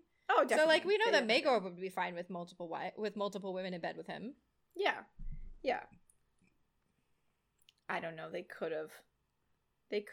I could see Rhaena being down. I don't know enough about the other women to know if they'd what they would do. I mean, they would do kind of whatever they're forced to, right? So. Right. I'm in the like 4 out of 10 likelihood. Like, yeah, maybe, but like, I don't want to say it definitely happened. And, like, I tend to think that, like, that's the kind of sexy rumor that, like, Gildane really likes. Yeah, exactly. And that a bunch of people, when you have a triple wedding, would speculate, like, well, what if like, the abomination Targaryen king put them all in the same bed together? But then the question becomes, like, that's not very, like, practical, right? Because, like, if you want to consummate with everybody, I don't want to be mean to Maegor, but, like, who knows how long he could manage that for. He consummated his first marriage like 15 times in a single night, Caroline. How dare you? He was a lusty lover, I forgot. So it's like, then he's gotta, like, like, if they're all in the same room, like, at least if they're in separate rooms, he can, like, consummate one, like, rest, and then, like, recharge, right, consummate the next, you know what I mean? Like, that seems more practical. That it would be more likely that they might be willing to try something if they were all in bed together. Like, could Maegor fend off 3 women at once if they all decided that they were done with it and weren't into it? Just seems like you'd want to keep them separated. And that doesn't match with what Princess Rhaena says she did later. Right. But I also don't believe her, so. So yeah. 4 out of 10. 3, 4 out of 10. Somewhere in the, like, low probability range. And the next one you already brought up. Yeah. Do you want to read it? Did the Grace visit all 3 women during the night and consummate all 3 unions? Perhaps. I agree, perhaps. Yeah, perhaps. I find this more likely than the other. Yeah, perhaps. He might have. Did Princess Rhaena attempt to kill the king with a dagger concealed beneath her pillows, as she later claimed? No. This is another one of as she later claimed. Yeah. No, she was bragging to somebody about this later. She was like, oh yeah, that one time I was married to Maegor the Cruel, I tried to kill him with a dagger. Totally tried to kill him. Yeah, she definitely was saying that to some chick who she was trying to bag. No, she did not. Yes, absolutely. Right, that's what she was doing. Totally bragging. No, because there's no way she would attempt to kill him and he wouldn't have her killed. Right. There's no way. Right. Yeah, I don't believe this. Yeah. Of Eleanor. Of Rhaena. So that's, did Eleanor Costain scratch the king's back to bloody ribbons as they coupled? No. No. I'm gonna go with a no. Right. Unless she was acting in self-defense. Yeah, like, I mean, unless it was violent, if it was meant to try to get him off of her or something like that. Right. Yeah, if this was, like, sexy times, then absolutely fucking not. But if this was meant to be, like, was she trying to defend herself, then, like, sure, I could believe it of her. And yeah. To me, this also points is the fact that this rumor is attached to Eleanor in particular, I feel like fits in line with our theory that Eleanor is the one who killed him. Oh, that, I see. She, of all of the wives, like, she physically harmed him as soon as she could. Yeah. And she would have reason to, because of what he just utterly destroyed her life. Yeah, so, absolutely. Like, I feel like, yes, but only in a certain way. Like, I'm in the, like, if this happened, it was not sexy. Yeah, it was in self-defense. I agree. This next part's interesting. You want to read this? Yeah, so did Jane Westerling drink the fertility potion that Queen Tiana supposedly brought her, or throw it in the older woman's face? Was such a potion ever mixed or offered? Fertility potion. A fertility potion. A fertility potion. This fits in really well with your theory that Tiana was messing with all of them. I tend to agree. This is more and more evidence for that. Yeah, and I tend to think that, like, it might have been offered. I don't know that I can speak about whether or not she drank it or threw it in the older woman's face. But, again, I feel like the fact that this rumor exists is potentially points to the fact that, like, Tiana is, like, doing some shit with the women's fertility. Right. Well, somebody saw potions of some kind going from Tiana to at least Jane. You know? So... And interesting that it's Jane, given that there is another Jane Westerling in A Song of Ice and Fire, who maybe not is getting fertility/infertility potions. Hey, wait a minute, George. It rhymes. Are you maybe copy-pasting from yourself? Are there maybe only so many ideas that you have? Right. Yep. I mean, God bless, he has a lot of them. So yeah, those are the theories. Some are more likely than others. Yes. but Maester Gildane sure does like some sexy rumors. You know, Really I likes to can't- speculate about what happens among rich people having sex with each other behind closed doors. I love it. I love a good sexy rumor. Mm-hmm. So yeah, and then this is right after this is when he declares Arya, Rhaena's daughter, his lawful heir. Mm-hmm. And you had some thoughts about I just think it's very progressive of him. I think Uh-huh. that's nice. I think that's a nice thing that he did. right, but you also say Yeah. like all the more reason to demonize him. That like this Oh gives, yes, like yes. Because the again, the Maester is writing this knowing he's going to be writing about the dance later in this book, and Mhm. he needs to make it clear that a woman cannot inherit over a male right. in the family. So the fact that Maegor is so ready and willing to just be like, this one, the oldest girl, oldest twin, that's there, it is part of his demonization. Uh-huh. It's part of the fact that he wouldn't name Jaehaerys his Yep. heir. He could have. Right, He could have said. He could have said, he could have called out into the world, Alyssa, I'm naming Jaehaerys my heir. Come to the castle. He's my Mhm. heir until I have a son. Like, I'm naming him in line to the throne. I'm not trying to kill you. Please come back. He could have done that, but instead he names Arya, and Arya. I can't say. I don't know how to say her name. Doesn't matter. And I do think part of it's. I mean, I genuinely think it was just pragmatic, and like he needed to name an heir. He couldn't name someone who was on the opposite side of him in this like mini Targaryen civil war that was happening. Mm-hmm. And the only one, the oldest child, was a girl. I would be really interested to see what he would have done if those twins had been a girl and a boy. Yeah, right. If there was a boy option, would he have done that, or would he have just picked the oldest? Right. Yep. Yeah, I think that naming Arya his heir makes more sense because he would have kind of direct control over her in a way that he doesn't with Jaehaerys or Viserys, with either of Alyssa's other kids. Or Viserys is already dead at this point. Yeah, we should mention that Rhaena's daughters, she tried to put them in hiding, but Tyanna found them. Mm-hmm. And that's probably part of the... That's another reason I don't think Rhaena would have attacked Maegor with a knife, because he would have... Yeah. He's got her kids hostage. Yeah. He's got her kids hostage. And we know one thing we do know absolutely for certain about Rhaena is that she is desperate to protect her children. Yeah. And I don't think she would have done anything that put them in danger until she felt like she could get away with it. And once she does act, it's to get away. Mm-hmm. She does not act directly against Maegor. She gets away. Which, good for her. No judgment about that. She just doesn't strike me as someone who directly acts against Maegor because she wants to protect her children, who are in King's Landing at that moment. Right. Well, one of them is. To grab them. Arya is there. Rhaella is sent to Old Town to become a septa. Right. Where she stays and definitely stays there. Yep. Does not ever definitely stays. That's where Rhaella lives out the rest of her life.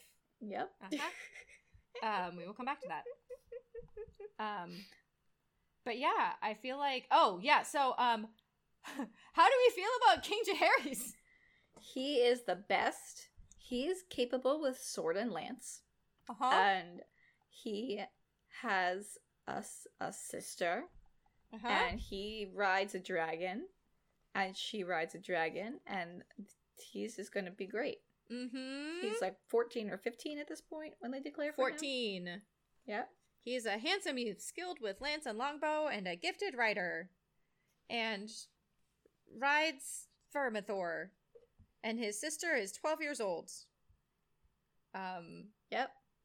And we know nothing about Jaehaerys except for this, except that he is good with the weapons of tourneys. Well, we learned from King Aenys. You gotta be martial. Gotta be martial. We need that martial. Uh-huh. Can't do it without the martial stuff. Need that. I'm sure he'll be great. Right. Uh-huh. Yep. I mean, the heir to the throne should definitely be Rhaena, but, probably not a good idea right now, given that she is married to Maegor, and also patriarchy demands that she cannot be the heir to the throne. No one ever declared for her. I mean, she's been an adult and she was an adult chilling at Fair Isle. Yep. And no one was ever like, let's declare for Rhaena, like nothing, which is insane. Yep. Oh, she'd be such a good queen. She'd be so good. So good. The other thing that stood out to me is like so that happens.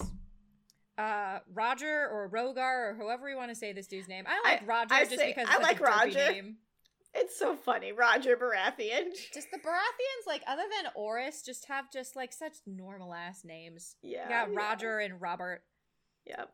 So Roger, I like that. We're gonna call him Roger. So Roger Baratheon is like, Jaehaerys. He's the real king. You know, everyone like Maegor is a usurper. He's got Dark Sister because Alyssa stole it. Very smart of her. And a bunch of people declared for him, and that's when Rhaena runs away. So this is the preceding incident for Rhaena is like, okay, tide's turning. Probably a good time to get away. And I've got somewhere to go. Got somewhere to go, right. Yeah. And Tyanna's already dead at this point. So she, runs away on her dragon, takes her daughter Arya, steals Blackfire.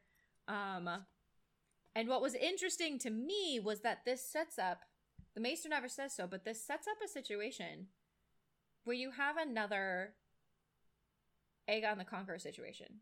Where you have where you have Jaehaerys and an older sister and a younger sister. And I am wondering, though the Maester never says so, I'm wondering if people thought that he would marry both of them. Like he should have. Like Aegon did. Like, should Jaehaerys not just have married Alysanne, but maybe also Rhaena? And married both of them and done a whole, like, oh yeah, 3 heads has the dragon again. We got 3 dragons again. We're the conquering again. Like, I'm literally doing my grandfather. That would have been a smart political move. I don't know. I wonder why they didn't do that. Maybe because Maegor taking multiple wives was such a big deal. I just wonder if Rhaena was like, look, I have already married one brother and then my uncle. I literally just want to go fuck my girlfriends. Can you please leave me alone? Yes. I don't want to marry you. I just want my ladies. But Rhaena would know that in that kind of situation where she's like, what? She must be like 10 years older than Jaehaerys. She must know in that circumstance that like she wouldn't have to like really actually. So it would be a political marriage, right? She wouldn't have to like really spend a lot of time with him or anything like that, right? And like she already has kids, so right, they could just be like, oh, the heirs. Oh, Alicent had all the heirs, kind of thing. Right? They couldn't. Yeah. So I have a feeling that no one proposed it. Yeah, I think the polygamy thing only worked for the Conqueror when he started, but after that, I mean, that was so forcefully rejected by Westeros. Plus, they're trying to get the incest thing through, as we'll see in later chapters with Jaehaerys and Alicent. So right, they're gonna start a whole new PR campaign. Yeah, a successful one. They're the exception. Right, and I just think it's funny how quickly Westeros is like, sure, we'll take the incestuous abomination over the guy who was murdering all of us. Suddenly, it's people are like, yeah, Jaehaerys. Yes, Jaehaerys. Yeah, we'll take that one. So exceptional. Yeah, how willing you are to like suddenly change your political opinions when when the last king was like murdering a bunch of small folk, Yes. Talk about wind vane lords. For those of you who listen to Unabashed Book Snobbery. They're just like the lords are just like the lords in the north who are like, the king is whoever you said last. Right. The king is whoever stood up last time. So I feel like now that we're kind of coming to a close, we can say some things about who gets shafted overall. Yeah. I mean, Visenya, our girl Visenya. Yep. Is really shafted by this narrative because the text never acknowledges.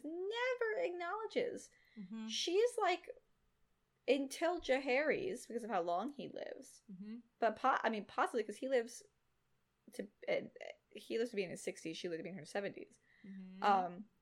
She's like the longest reigning ruler. Yep. Like, I never even acknowledges that. She's just Aegon the Conqueror's wife. Yep. What the fuck? Yeah, and so, like, so much of this section and the section we talked about last week, like, it's like Visenya is also here. Like, she's there. Yeah. But the text doesn't even recognize it, and it's like, she's clearly making decisions and involved, and, like, the Maester just refuses, either intentionally or because he can't see it, just, like, cannot acknowledge that she's been in charge for a really long time and has been making so many of the best decisions that we see Maegor make. I think we can attribute to Visenya. Oh, yeah, and then back in the day, all the best decisions Aegon was making. Yep. Visenya was making. I mean, like, and it's frustrating that the narrative is like that, but it's also, like, brilliant. Like, I get what Martin is doing, you know? It's not that the Maester's actively being like, I'm gonna fuck Visenya, and we're gonna shaft her. The Maester doesn't even think about it. Yep.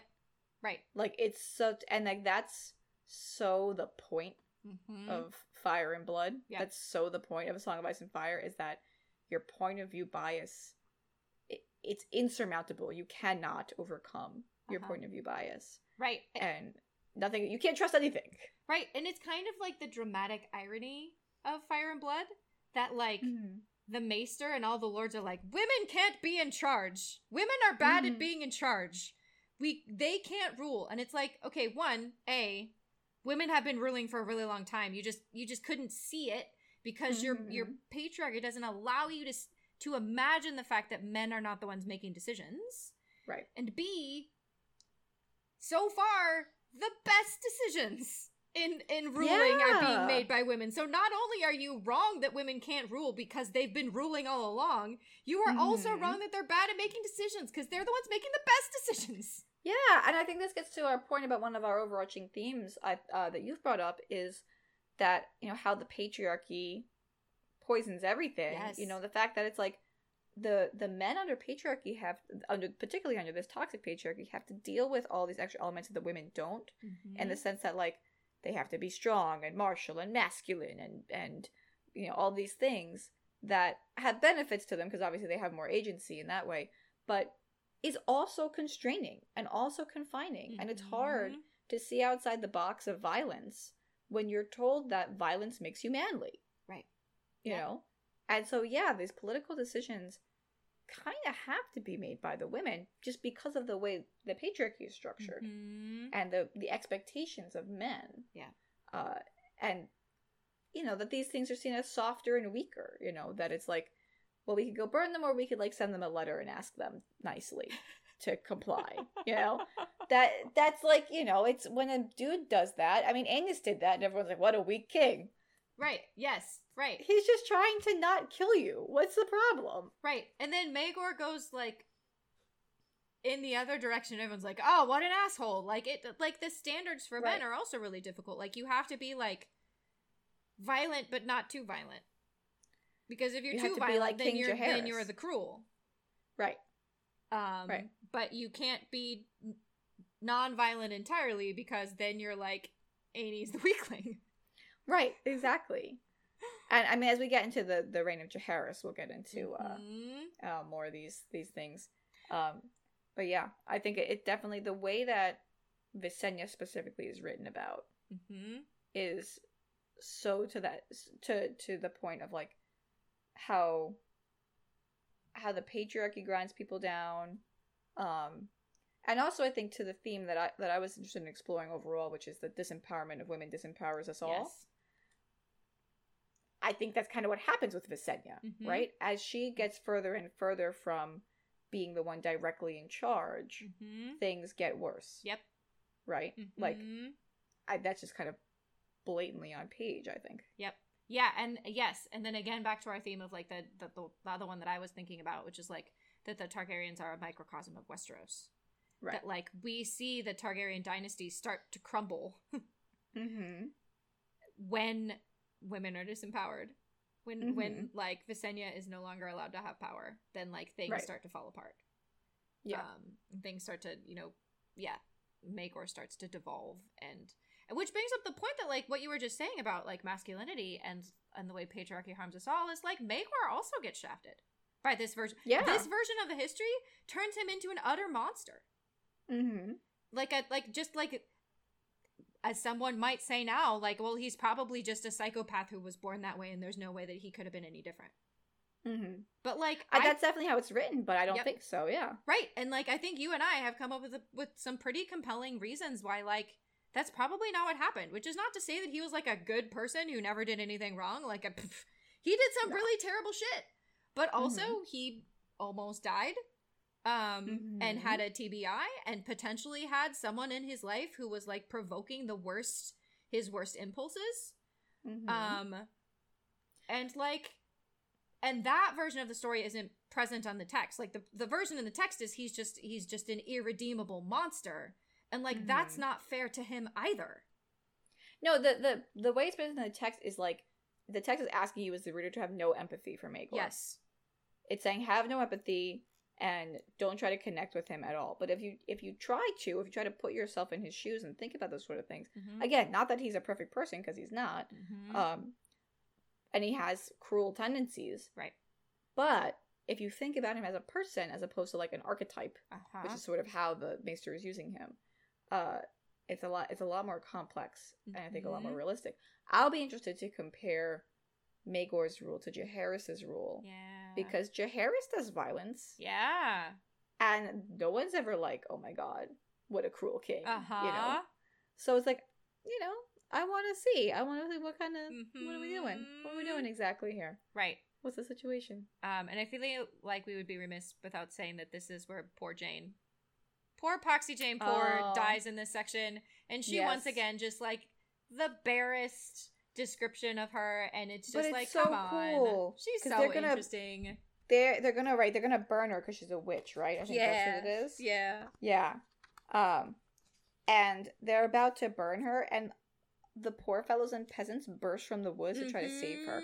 All of these people, we don't know that they're all men, right? So you know, there could be women in there.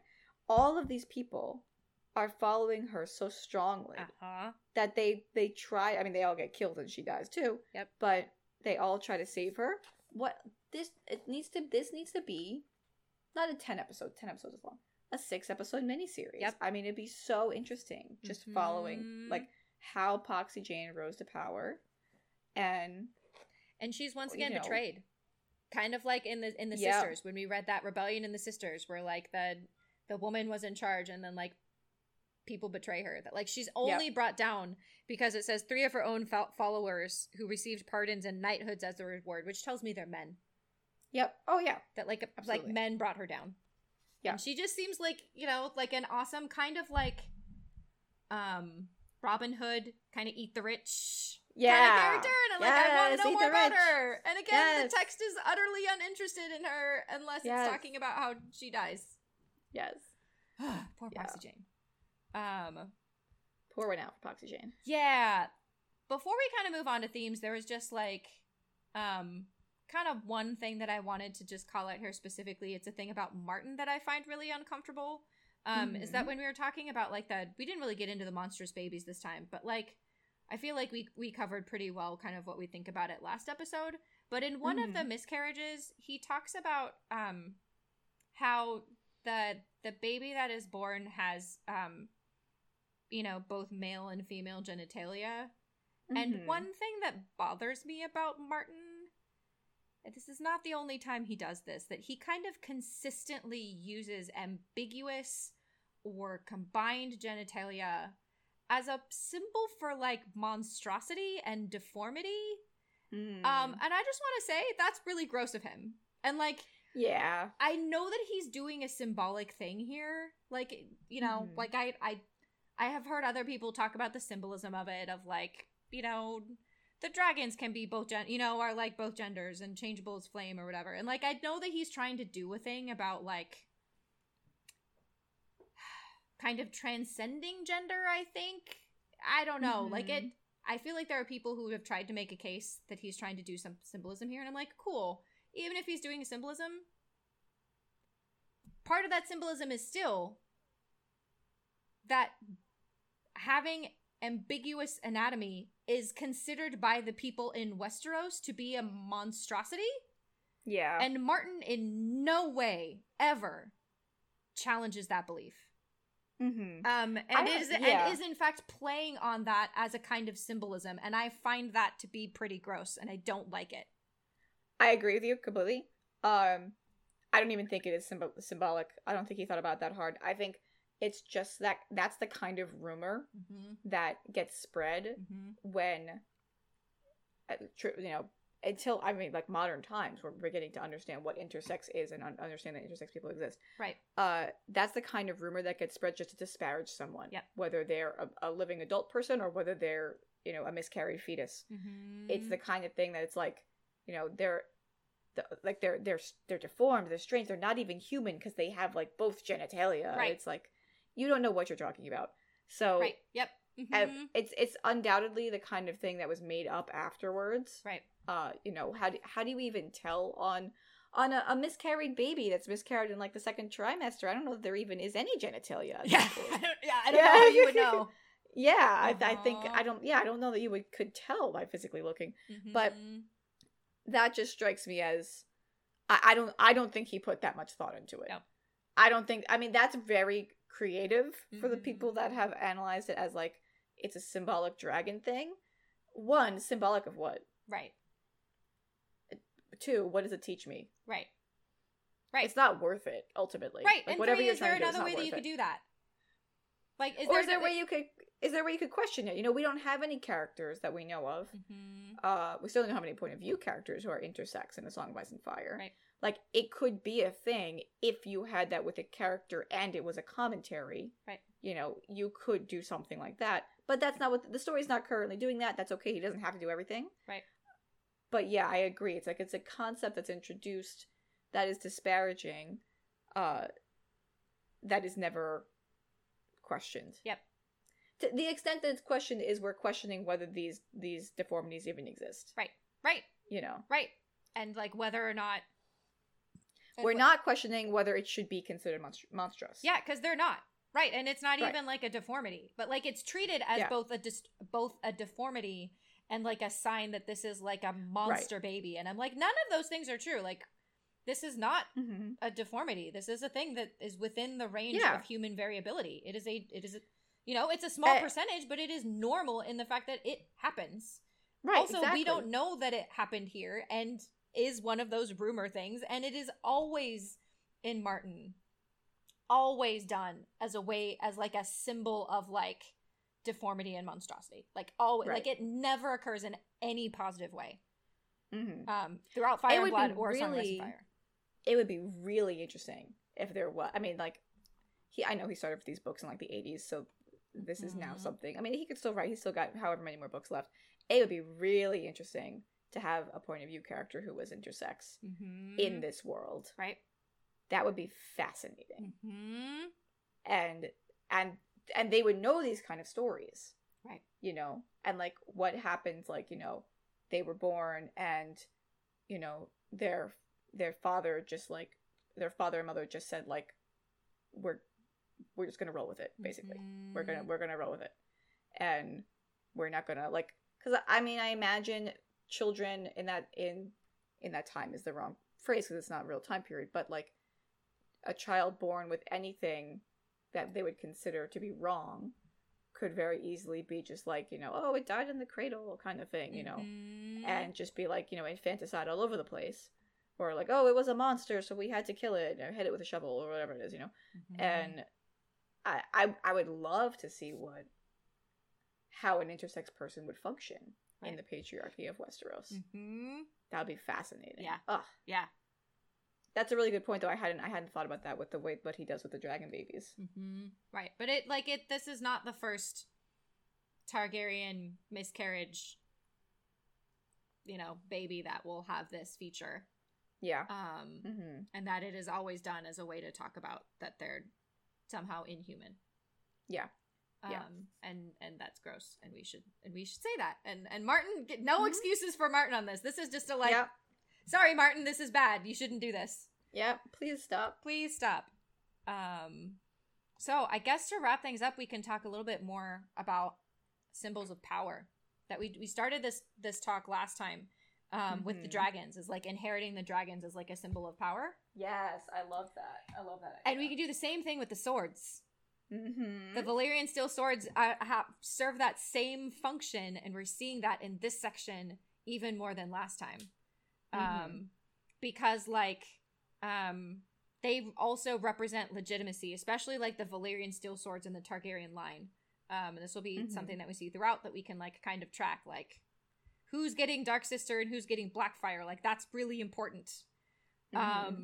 Those things are really important for them. And also note that like, unlike a dragon, what's interesting about a sword as a symbol of power under patriarchy is that it's going to be boys inheriting it. So this is a specific symbol of power that is masculine, entirely masculine. Which is so weird. It's so weird because Visenya started Dark Sister's Visenya's sword. It's called Dark Sister. Right. But she's the only woman that I can think of who actually wields it. Yeah. This is what I'm talking about with the disempowerment of women. I mean, you started with your warrior dragon wife, and you end up with women who are so constrained by the patriarchy, they're just like women of every other house. Right. But like that's why like the stealing of the swords in this section is so important, because these are women who recognize that this sword is a symbol of legitimacy. So we have to seize it.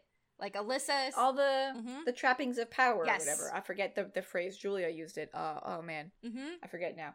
But yeah, it's like all the trappings of power. You need the sword, you need the crown, you need the coronation, you need the dragon. All the things that make you think I'm in power. Yes, right. Which is what. Yes, and in my notes I have like we see this in House of the Dragon. This is why when Alicent wants to have Aegon declared king, she gets Aegon the Conqueror's crown. She gets Aegon the Conqueror's sword, because people in Westeros think of these symbols as like representing legitimacy. And just like a dragon, kind of the older it is and the closer it is to like the original person who held power, the more legitimate it is. Like Blackfire is going to be more of a symbol of power than Dark Sister.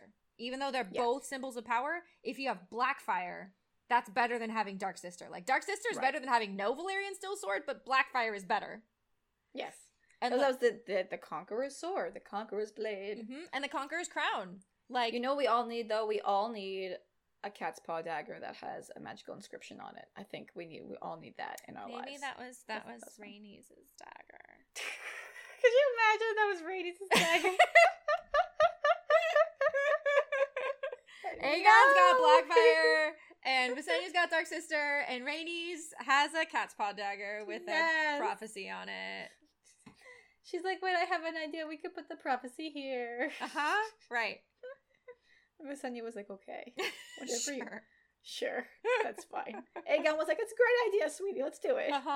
Right. So why do you think Martin is playing with that so much in terms of like the symbols of power and like the passing down of these swords and things like that?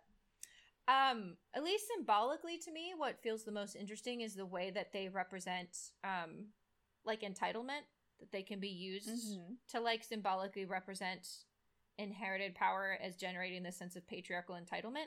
Like, well, I have the dragon and the sword and the crown, therefore I have a right to power. And I'm like, you just have some things. Right, those are just objects. You have some objects. Like, you don't actually have power.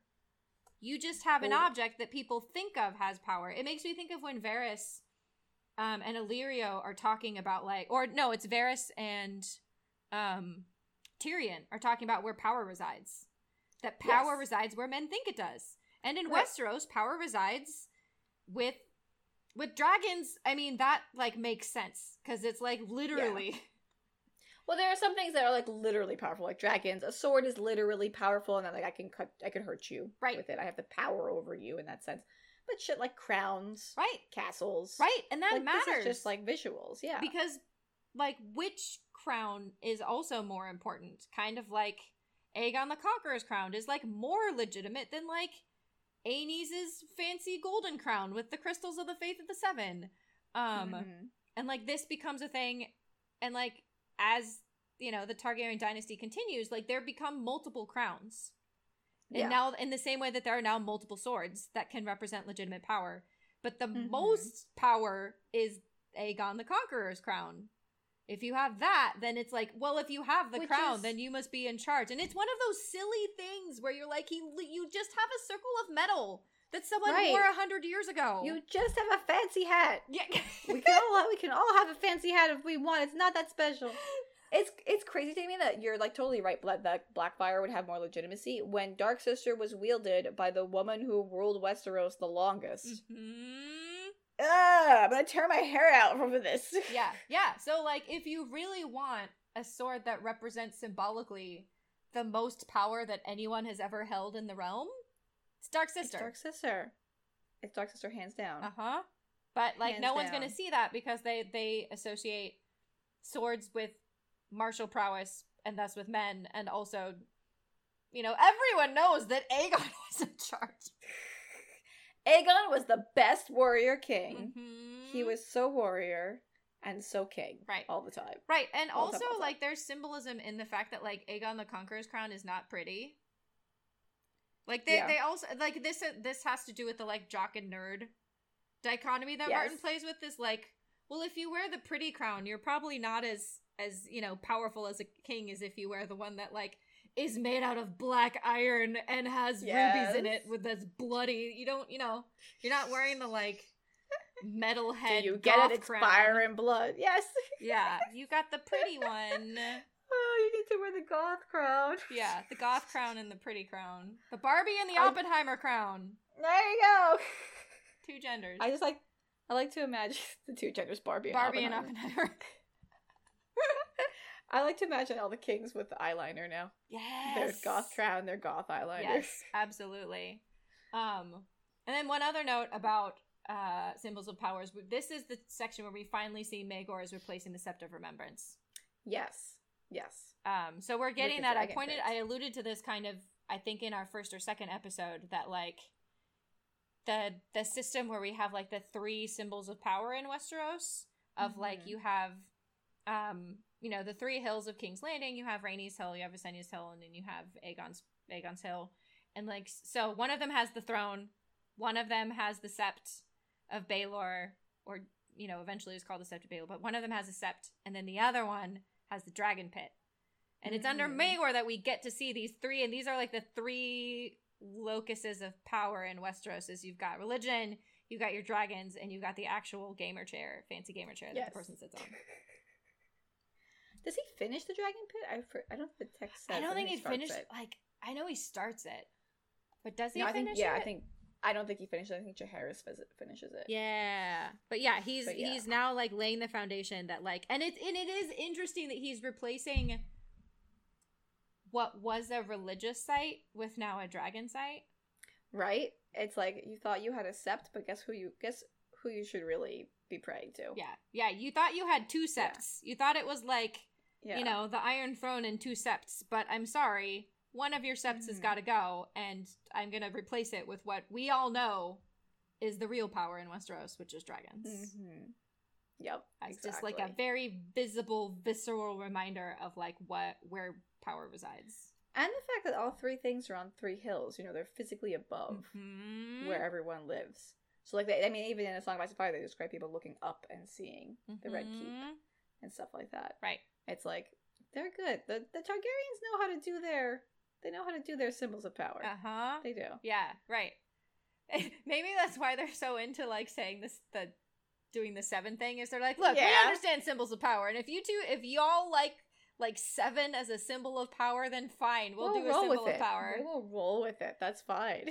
But yeah, like, we are seeing more and more, like, just tracing these, like, the way that the Targaryens are using symbols to represent power. And I think what Martin is doing, you get to a point where, like, yeah, other than the dragons, I mean, it's just kind of, like, silly. Like, you wear a fancy hat and you get to be in charge. Yeah, look at my fancy hat. I have the in charge hat. What's the problem? Right, and even swords is like, well, but, like, lots of people have swords. Yeah, but the thing with the hats that's so funny is that, like, because we imbue meaning to them, like in House of the Dragon when Daemon crowns Rhaenyra, like, that's a beautiful scene. I cried the first time I saw that scene. You know? Right. And he was just putting a fancy hat on her. It was right. But I was like, oh my god, she's wearing her father's crown. You know? Right, and like Yeah, as much as I make fun of it, because I'm like, oh, this is just like, this is all fake. None of this is real. Yeah. But it is both fake and real. Like, it's fake in that, like, there's no objective essence to any of this. There is nothing that says, like, wearing a fancy hat actually makes you in charge. But our emotions are real about it. It is real because we as humans, like, believe in the power of symbols and invest our attachments to symbols. So that, like, talking about power this way makes me think of the ways that, like, you know, gender's not real. Race is not real. None of these things are real. Like, we've made them up. That's what people mean when we talk about, like, gender is a social construct. Like, there is anatomical and biological differences between bodies. You know, bodies are different. Every body is different from every other body, every physical body. Right. But, like, that doesn't mean anything inherently. But, like, it has an impact and it has power in our society because we believe that it does. And that's part of what Martin is playing on here. Like, these symbols don't actually mean anything. They don't mean, like, a crown is just a crown. It's just a fancy hat. Like, a sword is just a piece of metal that you can cut things with. Like, they don't have inherent power, but people believe it does.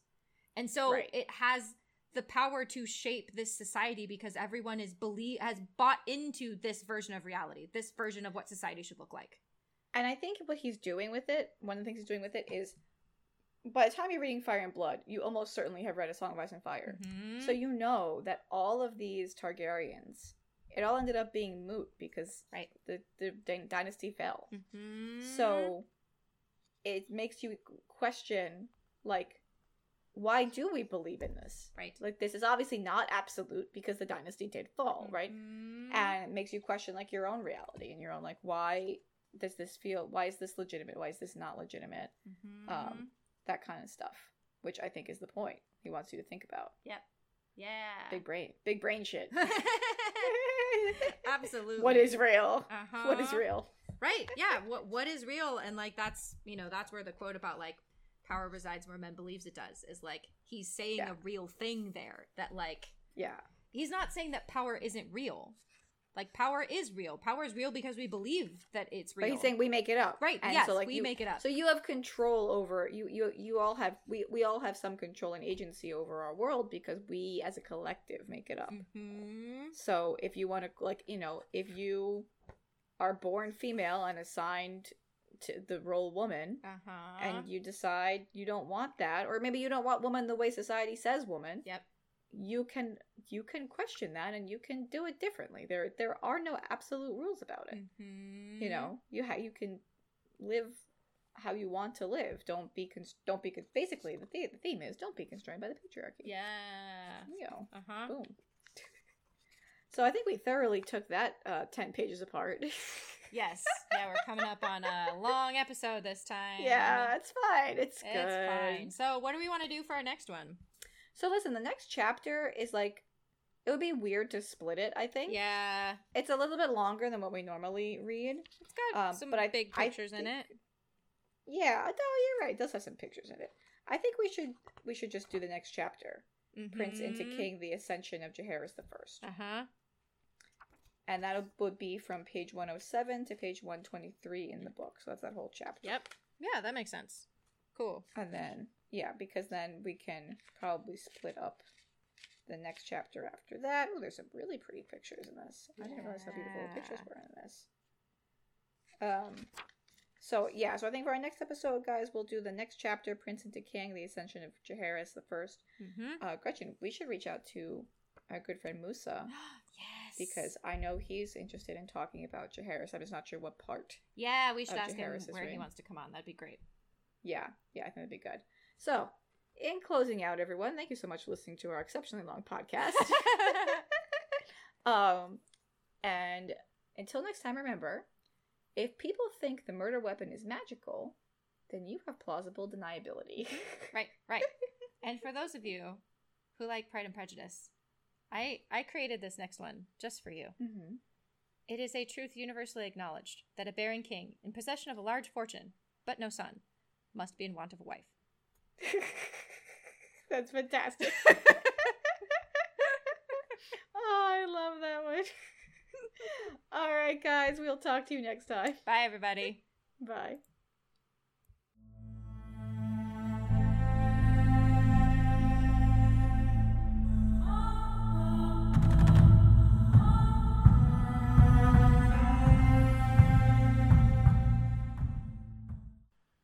recording. Let's see how loud is crunching. I can't really hear it. It comes up a little bit. Nothing crazy. I'm sure it'll be fine. Right. Okay. Is it my turn? Yes, it is your turn. Should I just ate granola? All right. I could do it. Professional podcast. Get the dry crunching out of your mouth before you talk. Yeah, but just crunching like, hello, welcome, yum, yum, yum. Welcome to the granola podcast.